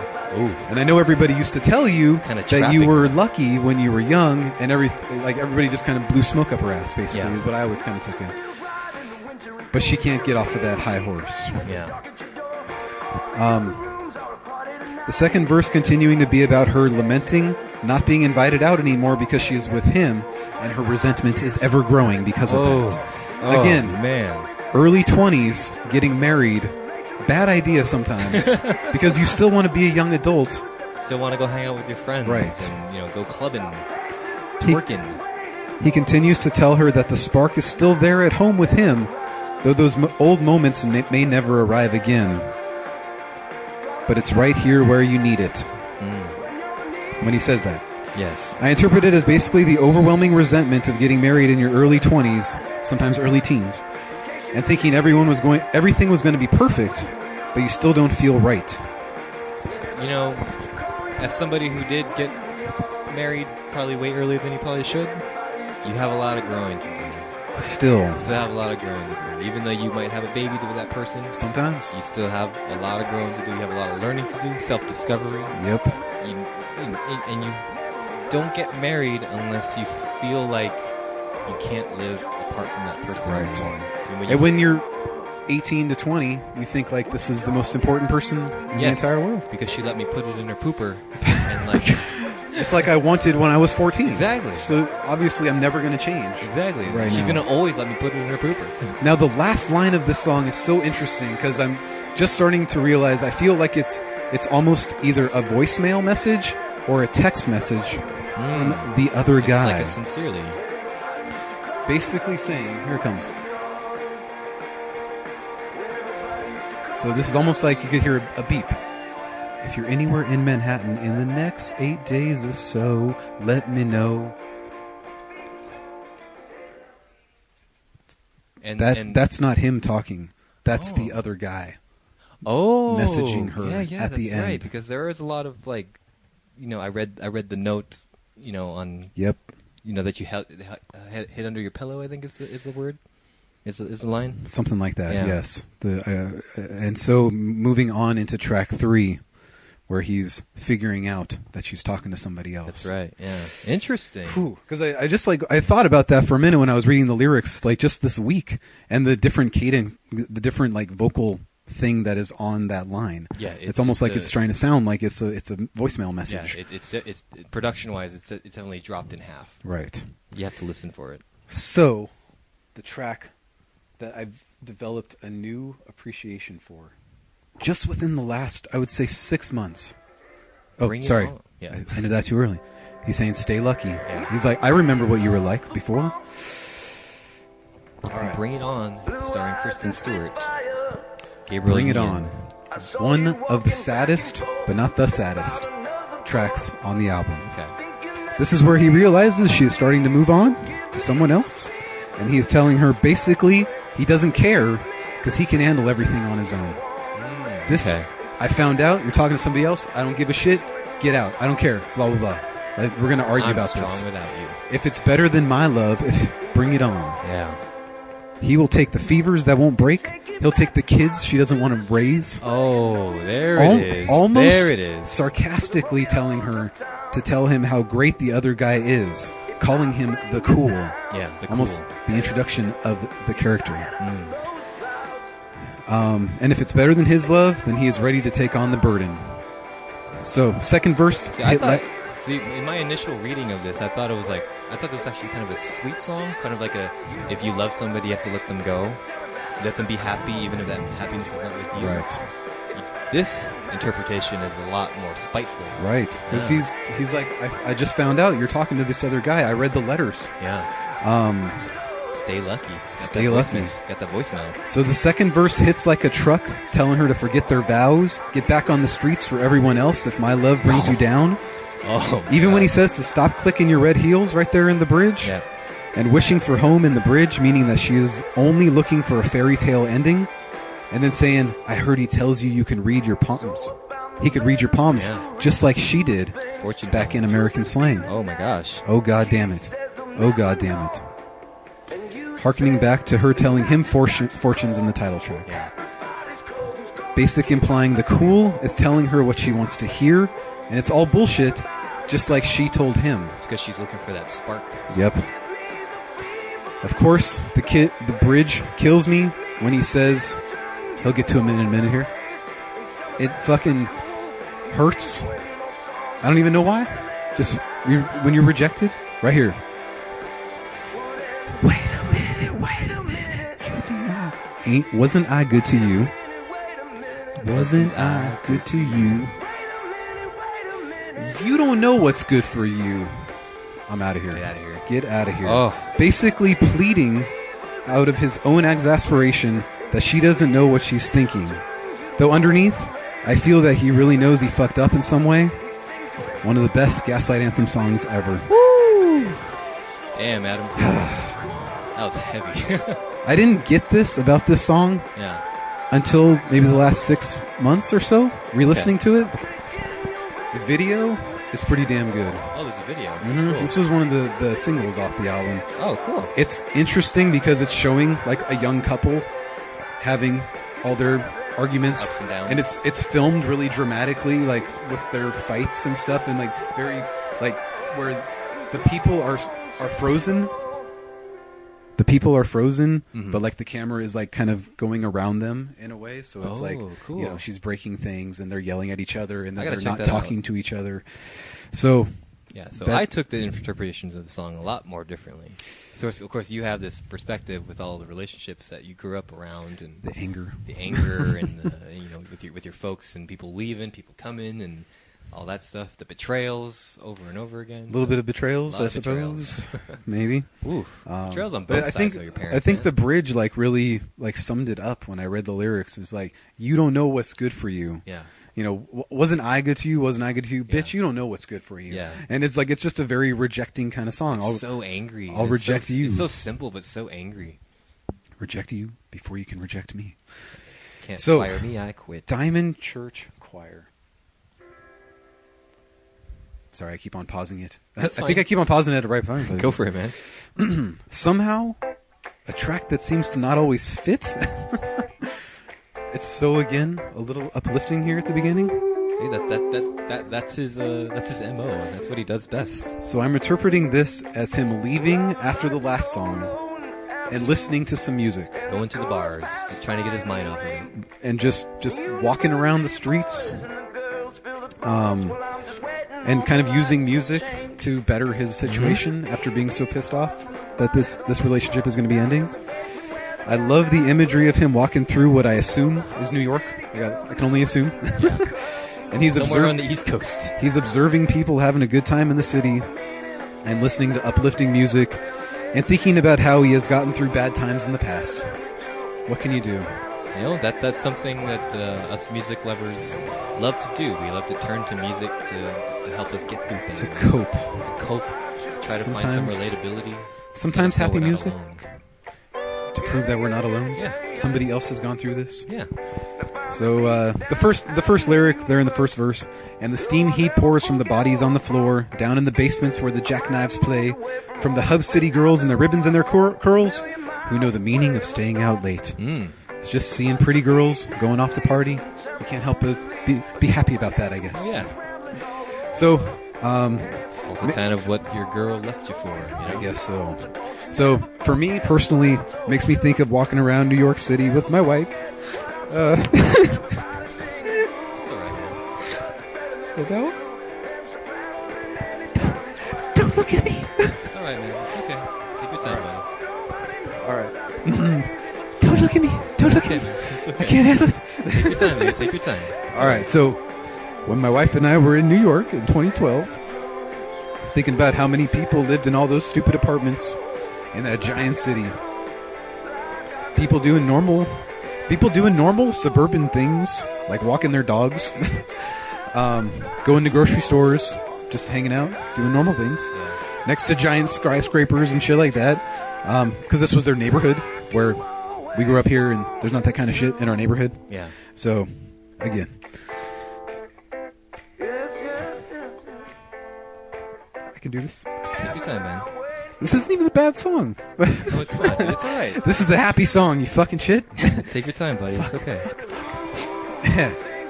It was peaceful and felt full of life at the same time. Before I had a child. So, still seem a track that seems out of place, but I still love it. Right. Alright. I don't even cry at this song when I'm listening alone. It's alright, buddy. Why am I crying now, Mike? Why am I crying? The sad stuff is coming, man. Ugh. It's all right, man. The ugly cry episode. Don't worry about it. All man. right. Don't be hard on yourself. Do you have any thoughts about that song? Does it feel like I was kind of like where weirdly you were placed? there, but I wasn't. I wasn't structuring it the same way that you were. Kind of like in a story, I thought it was more of a collection of songs. This did seem just like I'm going through some bad times, but I like seeing other people happy. There you I like going to the bar. I like seeing people hitting on one another. I like seeing people having a good time. Yes. Something he does in Painkillers as well. That's right. In the Among Other Foolish Things. Among Other Foolish Things. There you go. Yes. Exactly. But he's hanging out with them in that one. Now he is, yeah. This is before he was so introverted. So yes, being in New York in 2012 was an interesting experience. And of course, listening to Gaslight Anthem, I think back to that. It was only 3 days that I spent there. Yeah. But it was significant. I feel like I got an understanding of the city in a weird sort of It's a very way. different culture. Yeah. You know? So, of course... You can even get that just by, like, seeing footage of it and just the hustle and bustle, how the city is constantly alive. And it was like 12 o'clock at night, and we ended up in New Jersey, unfortunately, on the wrong bridge. Yeah. So it was like good and frustrating and everything all at once. So it just kind of just takes you back to happy times when you're out there with your wife. Yes. So, all right. Queen of Lower Chelsea. I'm only 2 pages in here. It's all right, man. Don't worry about it. All right. Don't be so hard on yourself, all right? This one is the one that I don't have like a set understanding, Okay. like a set feeling about where it comes from. It could be taken many different ways. Yeah, I have an interpretation of this as well. Okay. Go ahead. So, it could be her. It could be written from her perspective, lamenting about how not accomplishing what she thought she should have by staying with him, much like back in track 2 on Stay Lucky. Though other times, I feel this track takes place sometime after the others in the chronology. It basically is about him learning that her new relationship is not going so well. Okay. When he says, right here, but we keep it down when we take a beating. Perhaps implying she's being abused, but staying quiet about it? Okay. Not so sure, but I could think about it that way some of the time. That's a good way to put it. Kind of foreshadowing to what I believe Boxer might be about. We'll get to that in a couple of minutes. He's remembering he knew about her past and the secret things that she had told him, as well as considering for her not being able to figure herself out. When he says taken by the mysteries of New Orleans, i.e. palm reading again. Yeah. Or voodoo. Trying to fit in with the uptight, rowdy girls in Lower Chelsea. Again, I don't know much about Lower Chelsea girls, but I assume they're all bitches. Could be. Who knows? And when he says, let's see, I don't know if it's right here in the second verse. When he says, and if you find a good man, don't take him home. I think Mike and I can understand that one. He says it lots of times. I think it's at the end of this stanza. Yeah. A lyric that has always resonated with me and my longings. I'm okay. Longings to be in a relationship in my youth. Again, we're the good ones. They're the bad ones. But they want the bad ones. Goddamn Lower Chelsea. It's the excitement factor, you know? I guess. And a lot of girls fall into that trap. He'll keep me in my place, which is what I need. There you go, right? So he is also lamenting to her that now she's working full-time, not doing the things she used to do, having fun in the past. Also tapping into him, pointing out how superficial qualities, or all of her superficial qualities, with it is ultimately a petty way of coping with relationship problems. So he's like pointing out her superficial stuff, yeah, kind of in that petty, angry sort of way, just kind of down. Projecting his own frustration. Yeah, putting her down. Like, you're such a bitch. All you care about is the way you look, and I wish you were with me all the time. Like, why would you put somebody down if you wanted them to stay with you? It's weird. It's a weird power play. You gotta put them in their place so that they come to you for support. And when he says, when the gravity hangs on all the selling points you have, right here, selling points you have, that's a very hurtful way of saying, when your like, body gets ugly. Right, when your body gets ugly and your only selling points are your, i.e. boobs, as I put here.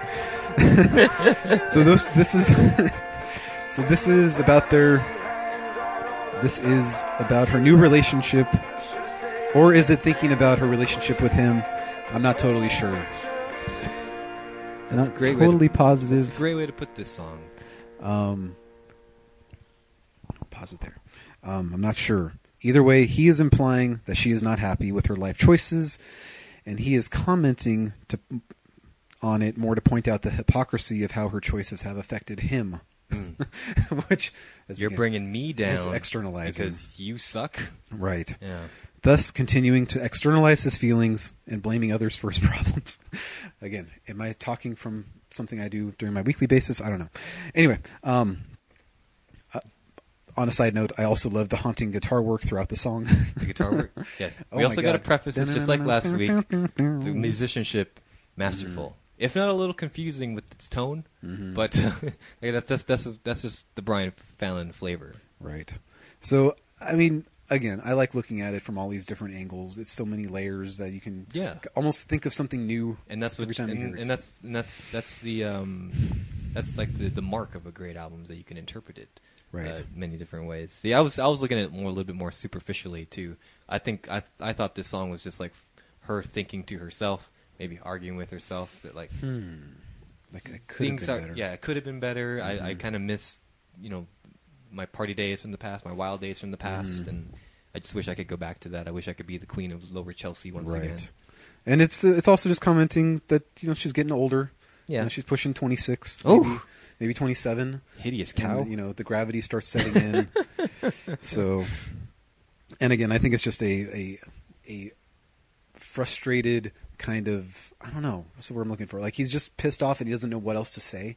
So he just says something that puts her down very hurtfully in that moment, his own frustration. It's like a very like dude bro kind of douchey tactic that like still goes on to this day. Still poetic. So poetic. But Brian Fallon's not promoting this.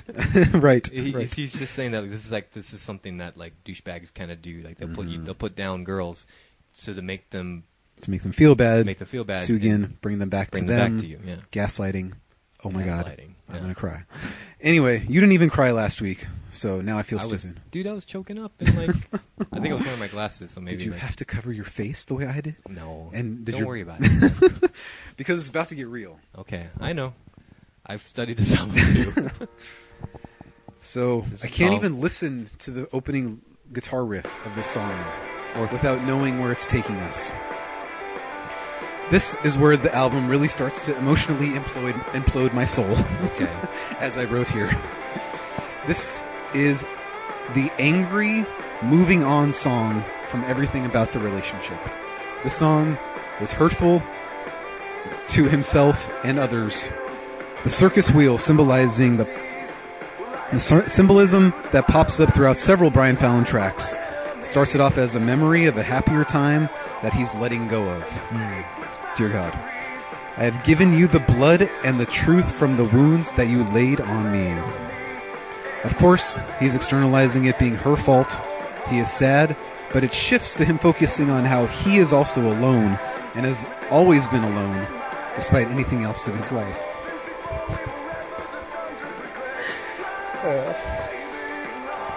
Okay. Take all the time you need, but I'll let the song play. We were orphans before we were ever the sons of regret. It's basically a tale of trying and wanting to be understood.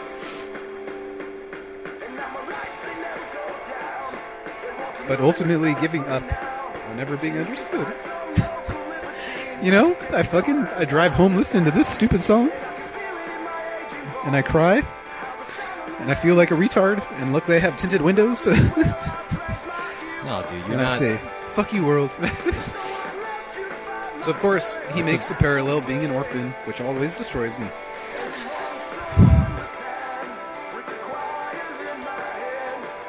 It's all valid, man. It's all valid. Right. As much as I don't want to believe this about myself, the song brings up the feeling that I have when I'm not feeling connected to society and that I'm going through this alone. You know what? I never put this into words. It's always going through my head when I'm listening to this. I know. That's what hurts. Anyway. It hurts when you read it and you say it out loud. And all I do in my car is say, I don't know. Fuck you, Brian Fallon. I don't know. All right. So tapping into feelings of loneliness, being ostracized as a kid and as a teen. Also calling back to the choirs when he says, the lonesome understand with the choirs in my head. I visualize this as listening to music and understanding your solitude.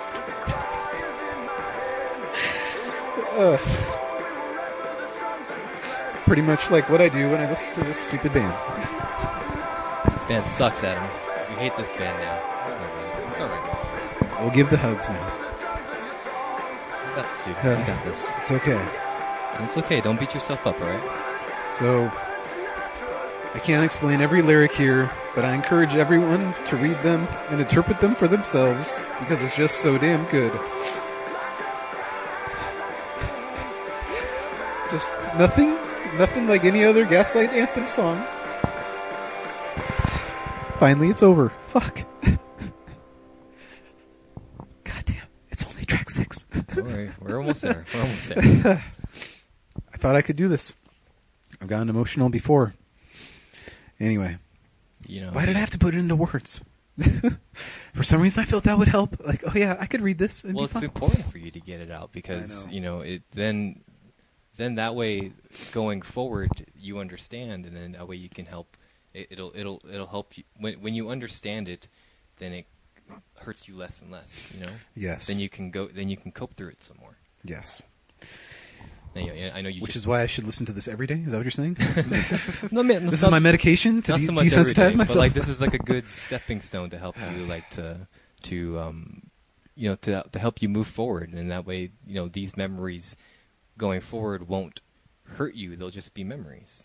Yes, they are. You can forgive yourself for the things that you think you did wrong. You can forgive your parents for making you feel like an orphan, making you feel like you were abandoned, and right.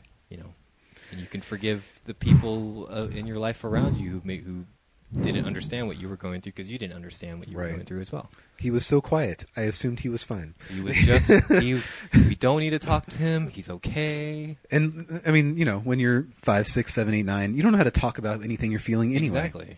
So that's why I put it down on paper and read it on my podcast to make sense of it. Exactly. Okay, made it through Orphans. I love it. I should probably upload. We should upload our interpretations of this so that other people can read our Word documents. Yeah, that's a so good that idea. They can, if they want to, I guess. If people want it, message us, and then we'll go ahead and send it their way. Okay, cool. Are we ready for Boxer? Let's go to Boxer. Okay. Do you guys like songs about spousal abuse? Oh, Boxer. Got your pride and your pros. Let's ignore this weird intro for a minute. I think it's fine. I mean, it's something. It's something. It's cute. They tried something new. It's fine. Again, it's just like 3 seconds long, so we can move past it. It's opening its opening is so positive sounding. Yeah. All right. This one is another one that could go both ways with the meaning. Again, I'm not positive about this. I'll just take it for what I think it might be. Yeah. On the chorus, he says, taking it gracefully on the chin, knowing that the beatings would someday end, found the bandages inside the pin, and the stitches on the radio. Yeah. I think Mike and I can relate with that. Exactly. That's exactly what this episode and last week's episode is. There you go. Right there, that line. So, I could interpret it as an abused child finding a way to heal through music, or I could look at it as a girl that he cares about, that he broke up with, being beaten in her new relationship, and finding healing through music. Not totally sure, even though I was not beaten in my life. I can still sympathize with someone going through this, and then finding a way to better themselves through creative expression. Emotional pain is just as valid as physical pain. I think I spent more time writing this than I did listening to this album. That's okay. Having to pause it. So, the second verse seems to be about the actual abuser and him making excuses for his behavior. Yeah. Not to mention the Try incredible... to be a man tough like your father. I know. So I take that as being... It's about him being like, well, this is where that came from, and I probably should change it. But I can also be an abuser, and I could also have creative outlets. Yeah.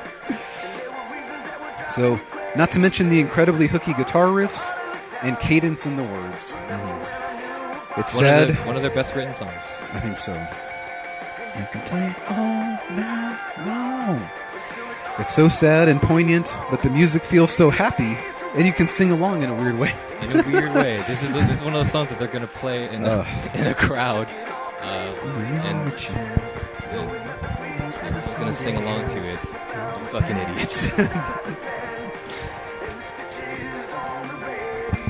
I wasn't sure if this was a song about from a wife's perspective or a girl's perspective getting beaten by her partner, right? Or if it was from a man's perspective, him reminiscing about being beaten by his father.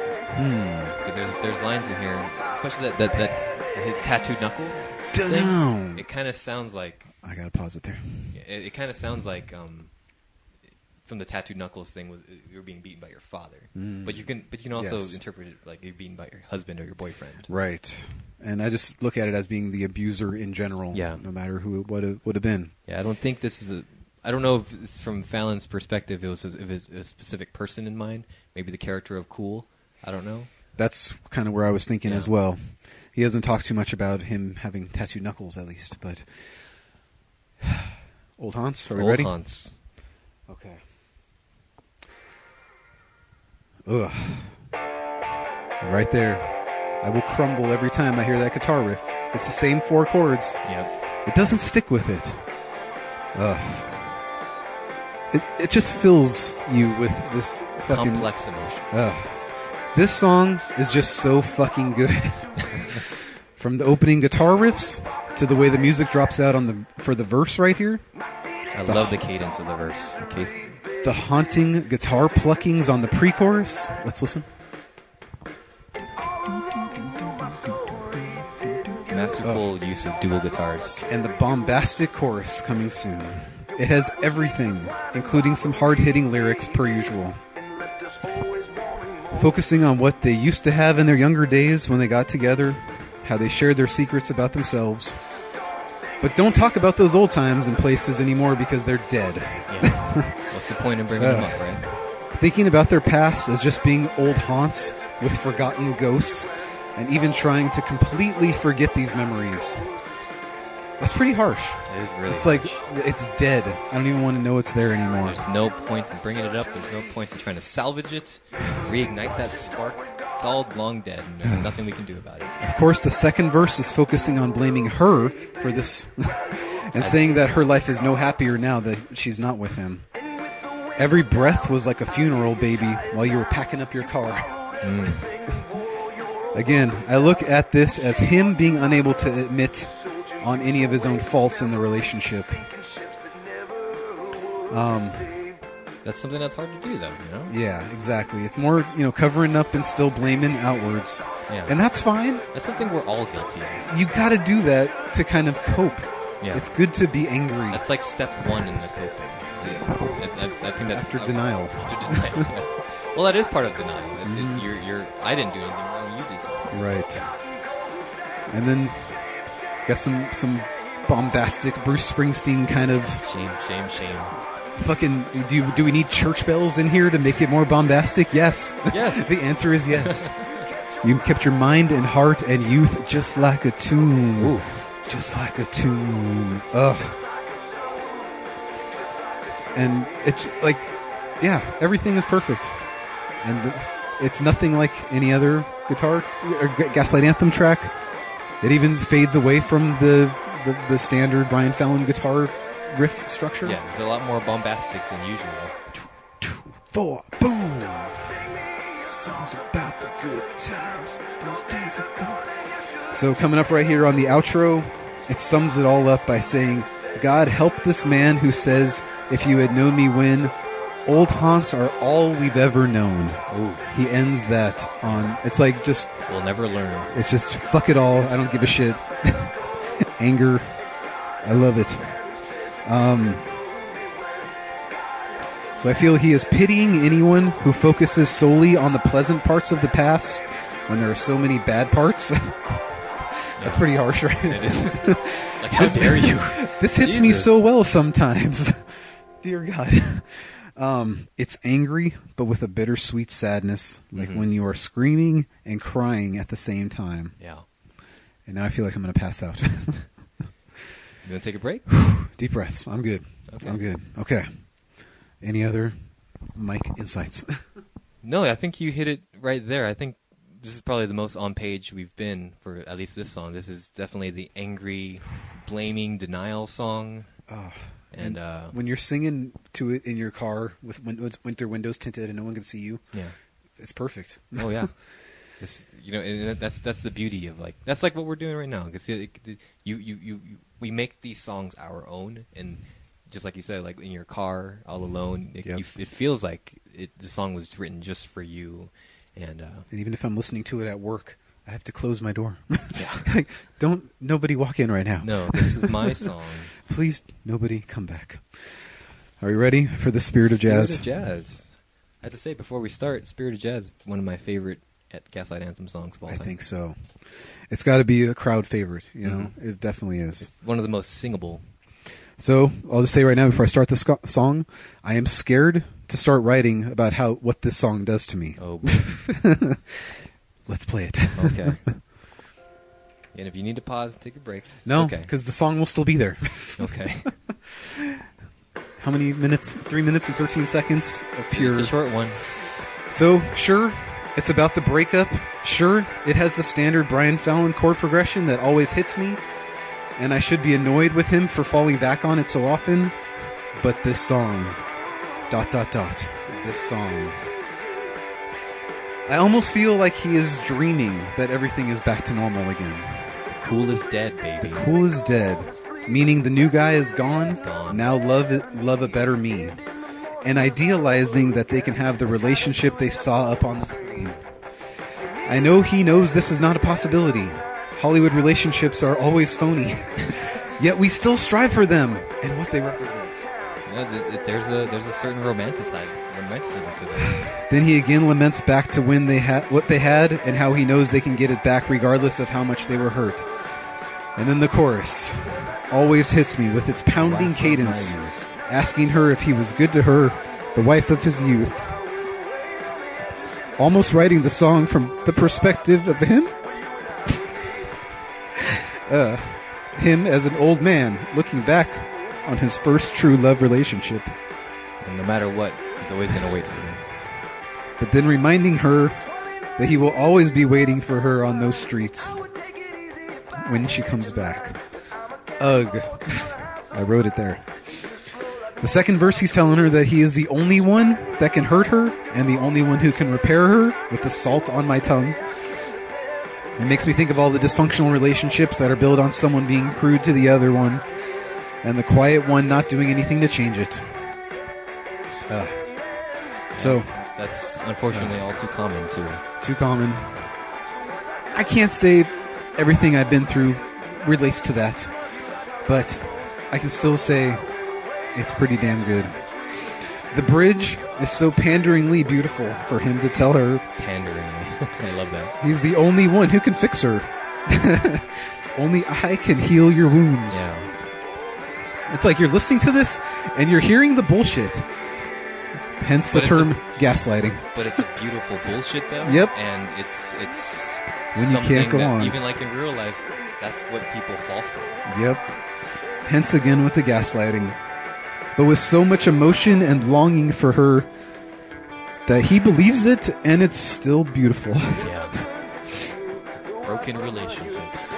I hate how much I love it, and I want to believe this level of true love can exist. Though both he and I know sometimes it's only something on the screen.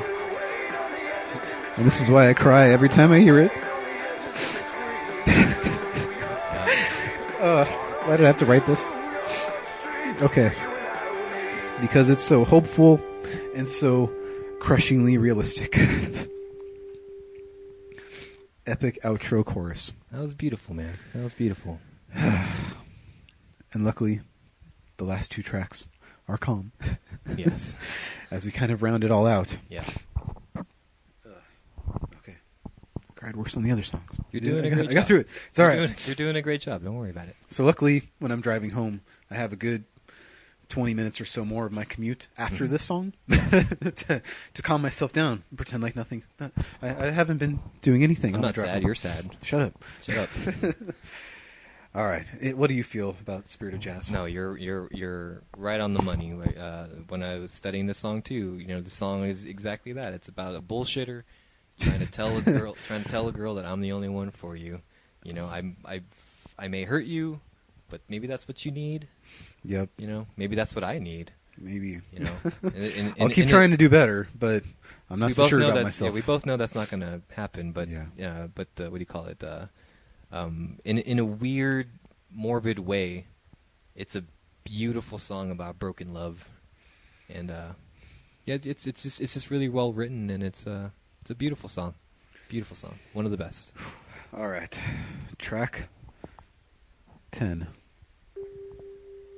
We did it when we were young. You think that'd be a fun title? We did it. Youthful lovemaking. Yeah. What we did is it. All right. So back to the haunting guitar plucking to emphasize the overall mood. So sad. With this track, the reality is setting in about the relationship being over. I don't remember the good times. I wasn't there when you were. I wasn't there when you were kind. That hurts. It was. It's almost like I know you were kind, but I don't think I was ever. All I know is who you are. Yeah. Now, Physically or emotionally, was I there? I don't think so. He has nothing positive to focus on anymore. I wasn't there when you were kind. And then I'll wait for the chorus right here.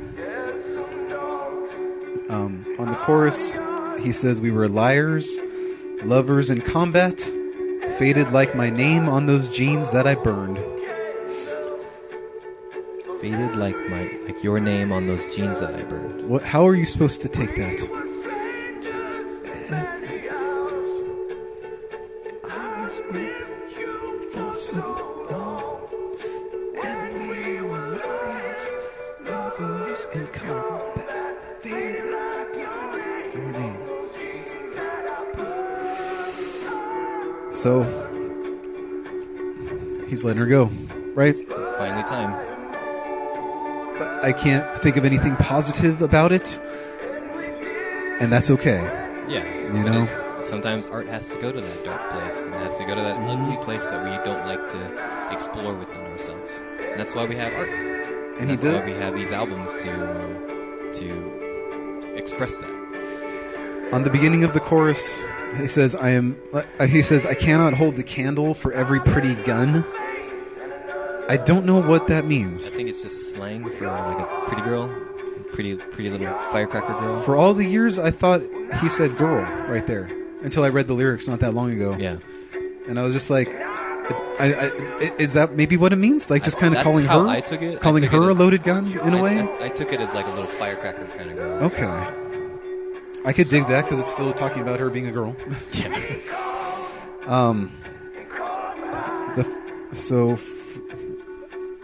The chorus focuses on him trying to forgive himself and that he is older now, and I think to learn from his mistakes from his youthful past. Of course, the second verse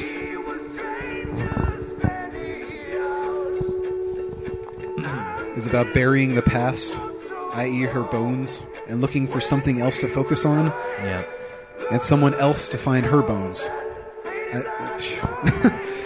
All you can focus on... It's not my problem now. It's somebody else's. Right.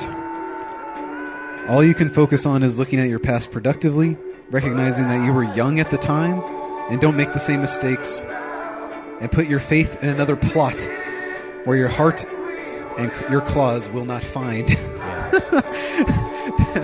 Shit. It's like... Holy shit. It's still externalizing, which is fine. Yeah. But it's dramatic in a good way. And he's not going to make the same mistake with the next one.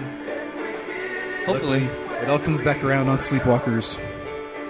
Yeah. I mean, we've also listened to Get Hurt and Handwritten and LC and Painkillers. And Painkillers and all those albums in between this and Sleepwalkers. Yeah. So... Hopefully it's just him, like, going back to that same well for inspiration. It's not a constant flow of disappointment, breaking hearts, and making the same mistakes. I'm glad that that's not the closing track. No. Because She Loves You is technically a bonus track. Is it really? Yeah, oddly enough. I didn't know that. It's the iTunes bonus track. Oh. But this album would be lost without it. This is the perfect way to end this album. She Loves You, track 11. The opening just screams closing track. Of course, focusing on New York imagery that I do not fully understand. Yeah. I can guess for what it is, but I don't know. Well, New Jersey's such a small state. Yeah, if it's a lot of people in the President East Coast, Street, yeah. you can find the sisters. I don't know. Praying over my city's heart. You never knew. He is using it to make a somewhat positive point about ending the relationship. The chorus is so hauntingly perfect, though the lyrics are open to a lot of interpretation. Then your heart will find the words. What would be for better, baby? What would be for worse? I'd like to think that when he says that he can navigate her seas, if she were there, or if she were to come back to him, but he knows she is the only one in control of that, and he has to just wait. So I'd like to think that he still is saying that he can navigate her seas if she were to come back to him, but he knows that she's the only one that can control that. Correct. Yeah. You just have to be patient, and you just have to wait for that opportunity, should it ever arise. Referring to himself and her as Romeo and Juliet in the second verse and the bridge gives it more emotion. Another famous broken couple.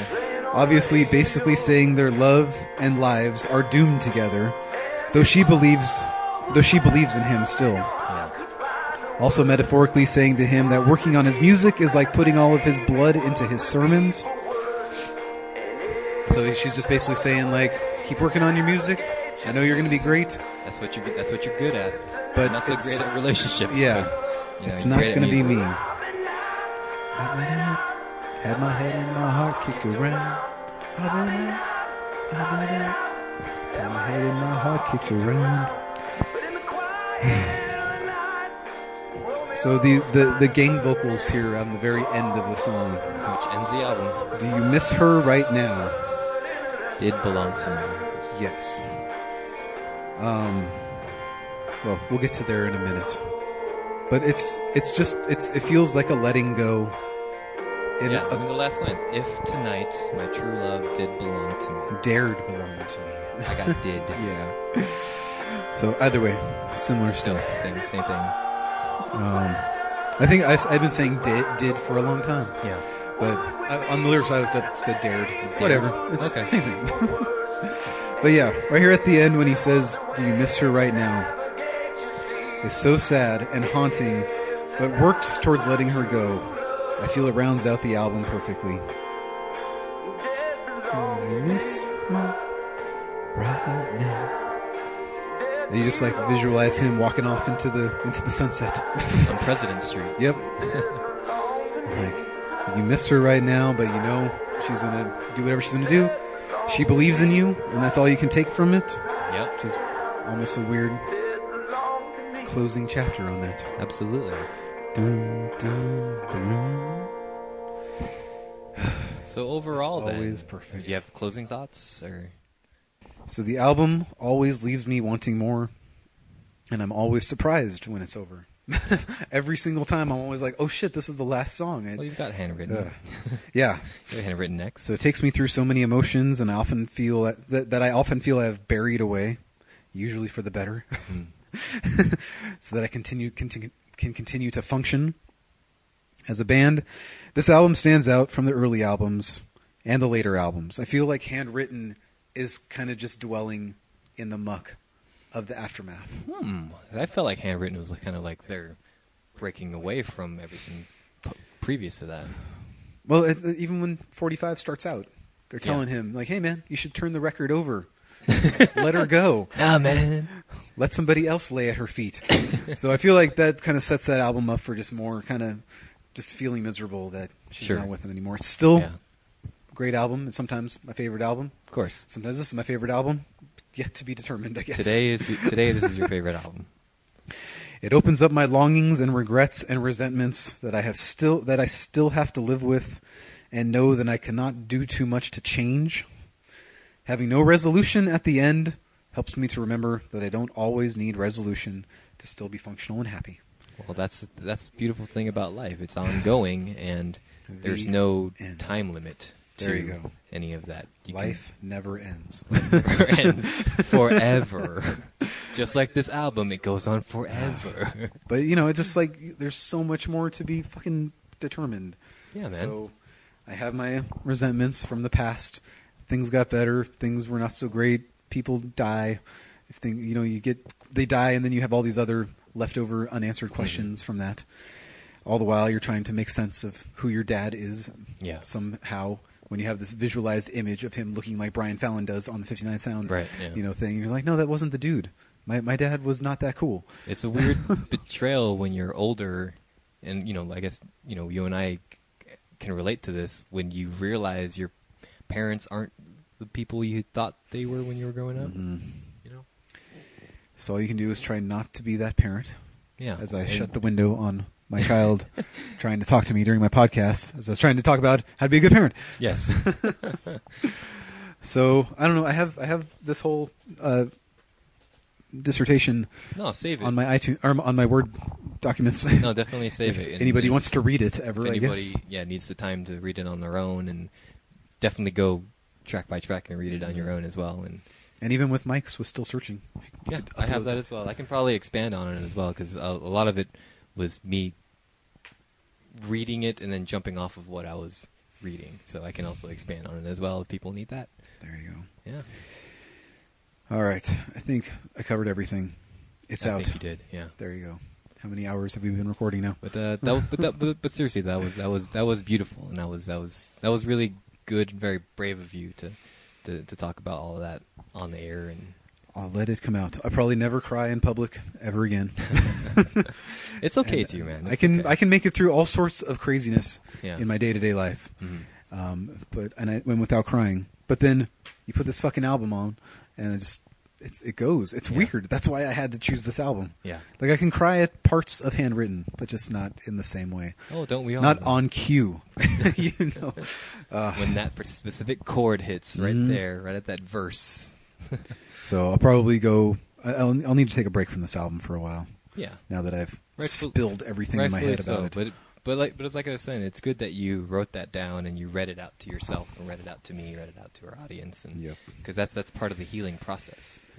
And it's never too late, dude. It's never too late. That's true. And you don't have to beat yourself up if you ever feel like oh well, I should have left that in the past. It's still with me. No, there's no such thing as that. You can carry things with you as long as you need them to stay with you, because eventually you'll process it. Well, yeah, this is part of that process, I guess, because you just kind of you just keep living it. It's still part of your life. Yeah. You can't go back and change it. All of the people, all the characters are like old people now and or dead. So it's like, what are they going to do? What are they going to tell me that's going to be like, oh wow, it's just like whatever. So try to find your own peace. Make your own peace with the things that you're not able to resolve on your own. Mm-hmm. My therapist taught me that. There you go. Yeah. And I'm saying it now. Yeah. You not knowing anything about the therapy field or anything like that, I should pass that knowledge on to you. I know nothing. Thank you so much. My parents didn't teach me about this, or talk to me about my emotions very much. Well, it sounds like they seriously sounds like they didn't. But, I'm sure they tried. Like I could think of like little parts here and there, but it never really. Our parents were from the generation where you're not allowed to talk about. I know. Feelings. Though my parents were like going that was their living, was to talk to people about their emotions and get them through this kind of work, stuff. Though you don't bring that home. Yeah. Like Pam brought her. It still doesn't make sense, and I hope that kind of makes sense to some people. But I mean, now that people know, it doesn't have to make sense to you, man. That's her business, and that's what she did. I mean, it's your mom's business too. But right, it's I could tell you 10 more years of stories about what happened between Pam and the woman she left my mom for, her mentally ill client. Yeah.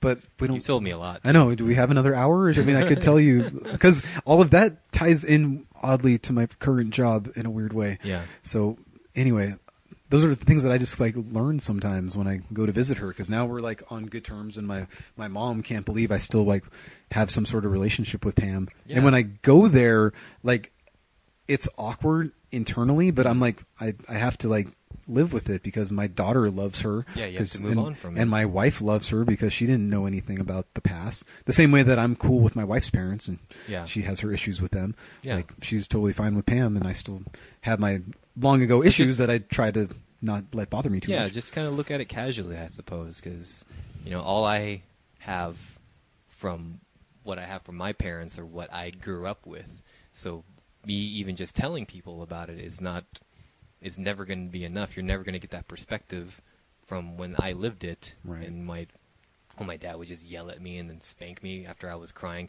to make me cry even more. Oh, you really want to have a reason to cry? I'll give you that reason. You give me a reason to cry. So, it's bullshit like that. But you see my dad and you're like, oh, look at this funny autistic man. It's this weird. I can't say I've had a conversation with him. No, you've never. You haven't. But I'm just saying, like, oh, look at this awkward guy here at this little girl's birthday party. With, he's very tall. He's very tall, 6'4".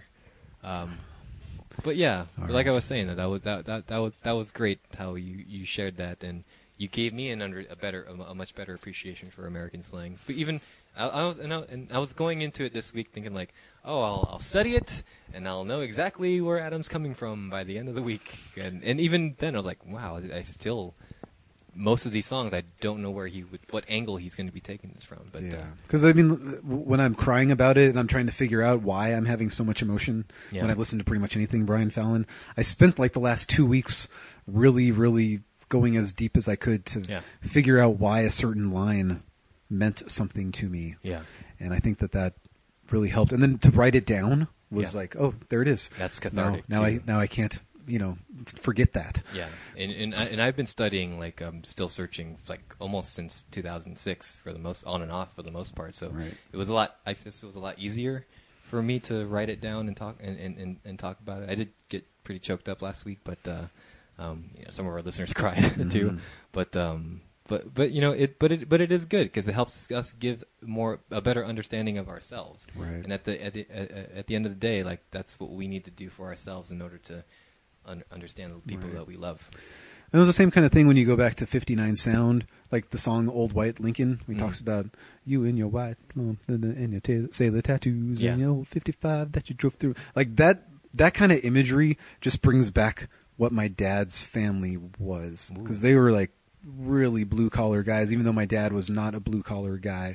But like I had always just created this imagery of this what fantasy of what that life was, and like all this longing when I was a kid, like, oh, that was the family I was supposed to grow up with, and if I had just been with that family, I would have been so happy, and like all the stuff I made my peace with now. But then in a weird way for Gaslight Anthem to bring back that imagery, because my uncle, my dad's younger brother, had all these classic cars. Oh. So anytime Brian Fallon talks about classic cars, it's like all I can think about is my uncle and how at home I felt with that side of the family, which is why I'm such a fucking Cubs fan, because that family was all baseball and football, so Bears and Cubs and Bulls. So it's like that's why I'm so drawn to this now, and I get freaking tattoos and I cry my eyes out when the Cubs win a World Series and shit like that.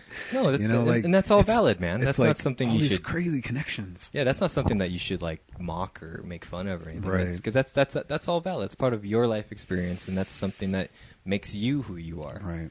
That you are who you are. That's what makes your wife love you. That's what makes me love you. That's what makes all your friends love you and your family. And yes. And that none of that should be invalidated. And now they're all right-wing Fox News loving people who I'm like, oh God, I'm so glad I didn't grow up with those people. There you go. In my brain, I have this perfect image of what my childhood could have been. Yeah, same here, dude. Same here. Like I had same as you. I had this weird fantasy about my dad. Like he would always talk about the Navy, and I always imagined like, oh, he was this Navy hero. Oh, he wow. He was this Navy sailor. He was on the USS Ronald Reagan. Oh, man. And but no, he was a computer tech. He was a computer tech. Dude, he stayed there for a couple of years. Yep. He knocked up a Filipino lady. And that was the end of that chapter. Yep. So, so we all idolize the heroes of our past, but and unfortunately for some people, when we get older, like they don't live up to that fantasy we have in our head. So we have to try to be better than that. Then we search for that in our relationships with women, and sometimes it doesn't always come to fruition. Hey, I got some experience in that. No, but we have to try to do that for our kids, though. We have to try to be the heroes that they expect from us. I know, because I almost feel uncomfortable with how much my daughter loves me. It's like, an odd feeling, isn't it? Can you go away? It's an odd Stop feeling. wanting me around so much, but then you're like, oh my God, she just loves you. That's why. Know. And your daughter, I'm sure, is the same way, and definitely at 5. And just yesterday morning, she woke up.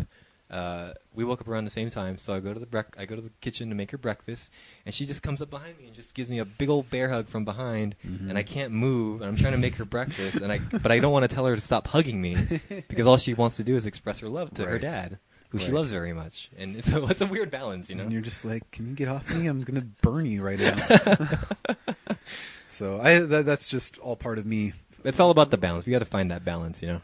Kind of folding myself into parenthood and being like, nobody loves me this much. Nobody's ever loved me this much. Yeah, and it's a weird feeling. This thing won't go away from me and give me the 5 minutes of silence I need while I take a crap or something. Yeah, you know, it's like, I don't know. I'm still figuring that part out. But the cool thing about parenting too is that there's nobody's perfect at it, so you don't need to hold yourself to the standard of being perfect. I know what not to do, though. We know exactly what not to do. We know what not to do, and that's the important thing. Don't divorce and not tell anybody, and tell your child. Don't move to Ireland. Don't move to Ireland without telling your kid. Yeah. If you're going to move to Ireland, you should at least tell Nora and Iris. Don't start a relationship with your client. For some reason, do that either. That one resonates with me. Oof, ouch. Because, like I mentioned last week, therapy with 21-year-olds is not always the greatest thing in the world. No. I forgot to mention that patient, that client, was 21 years old. Oh, no. My mom's partner, Pam, at the time, was like 38. Oh. Guess who's going to be 38 this year? Oh. And has 2 thumbs. This guy. Yeah. No, so anyway. but I think that the best takeaway we can take from this episode and last episode is that we know what to do going forward. You and I have the heads on our shoulders, where we have the perspective and we have the forethought, and we're both good people. We're both good men. And I think we both set a good example of that to our kids, and to our partners, and to our spouses. And I think that's good, and we should hang our heads high about that. Despite how crushingly depressing American slang and still searching are for us, you know, we can still hold our heads high, knowing that we're gonna be okay. There you go. We're okay now. We're gonna be okay going forward. All right. So until we podcast again. I guess I'll never see you again. Sucks. Watch. We'll be here in like 2 weeks. I'll be here soon. Oh, but dude, thank you so much. And again, thank you to all of our listeners. I know that was an emotional roller coaster past 2 weeks. I'm glad you didn't have to see my face as I'm blubbering away. Dude, don't stop giving yourself a hard time. It's okay. I've cried in front of you countless times. But what was I going to say? If you want to message us on the Skinny page, Skinny Mike and Adam on Facebook, we'll still answer you. We won't read them on the show, obviously, going forward. But please feel free to give us recommendations. We're going to have some free time. We're not going to be doing podcasting for a while. And, you know, let us know what you thought. Stay subscribed, everybody. This is so long from Adam and Mike. And thanks, you guys, for the wonderful 6 years, for however long you were listening. Thank you for giving us your time this week and last week. Do it. We hope you appreciated it. Good night. Okay, bye now. No.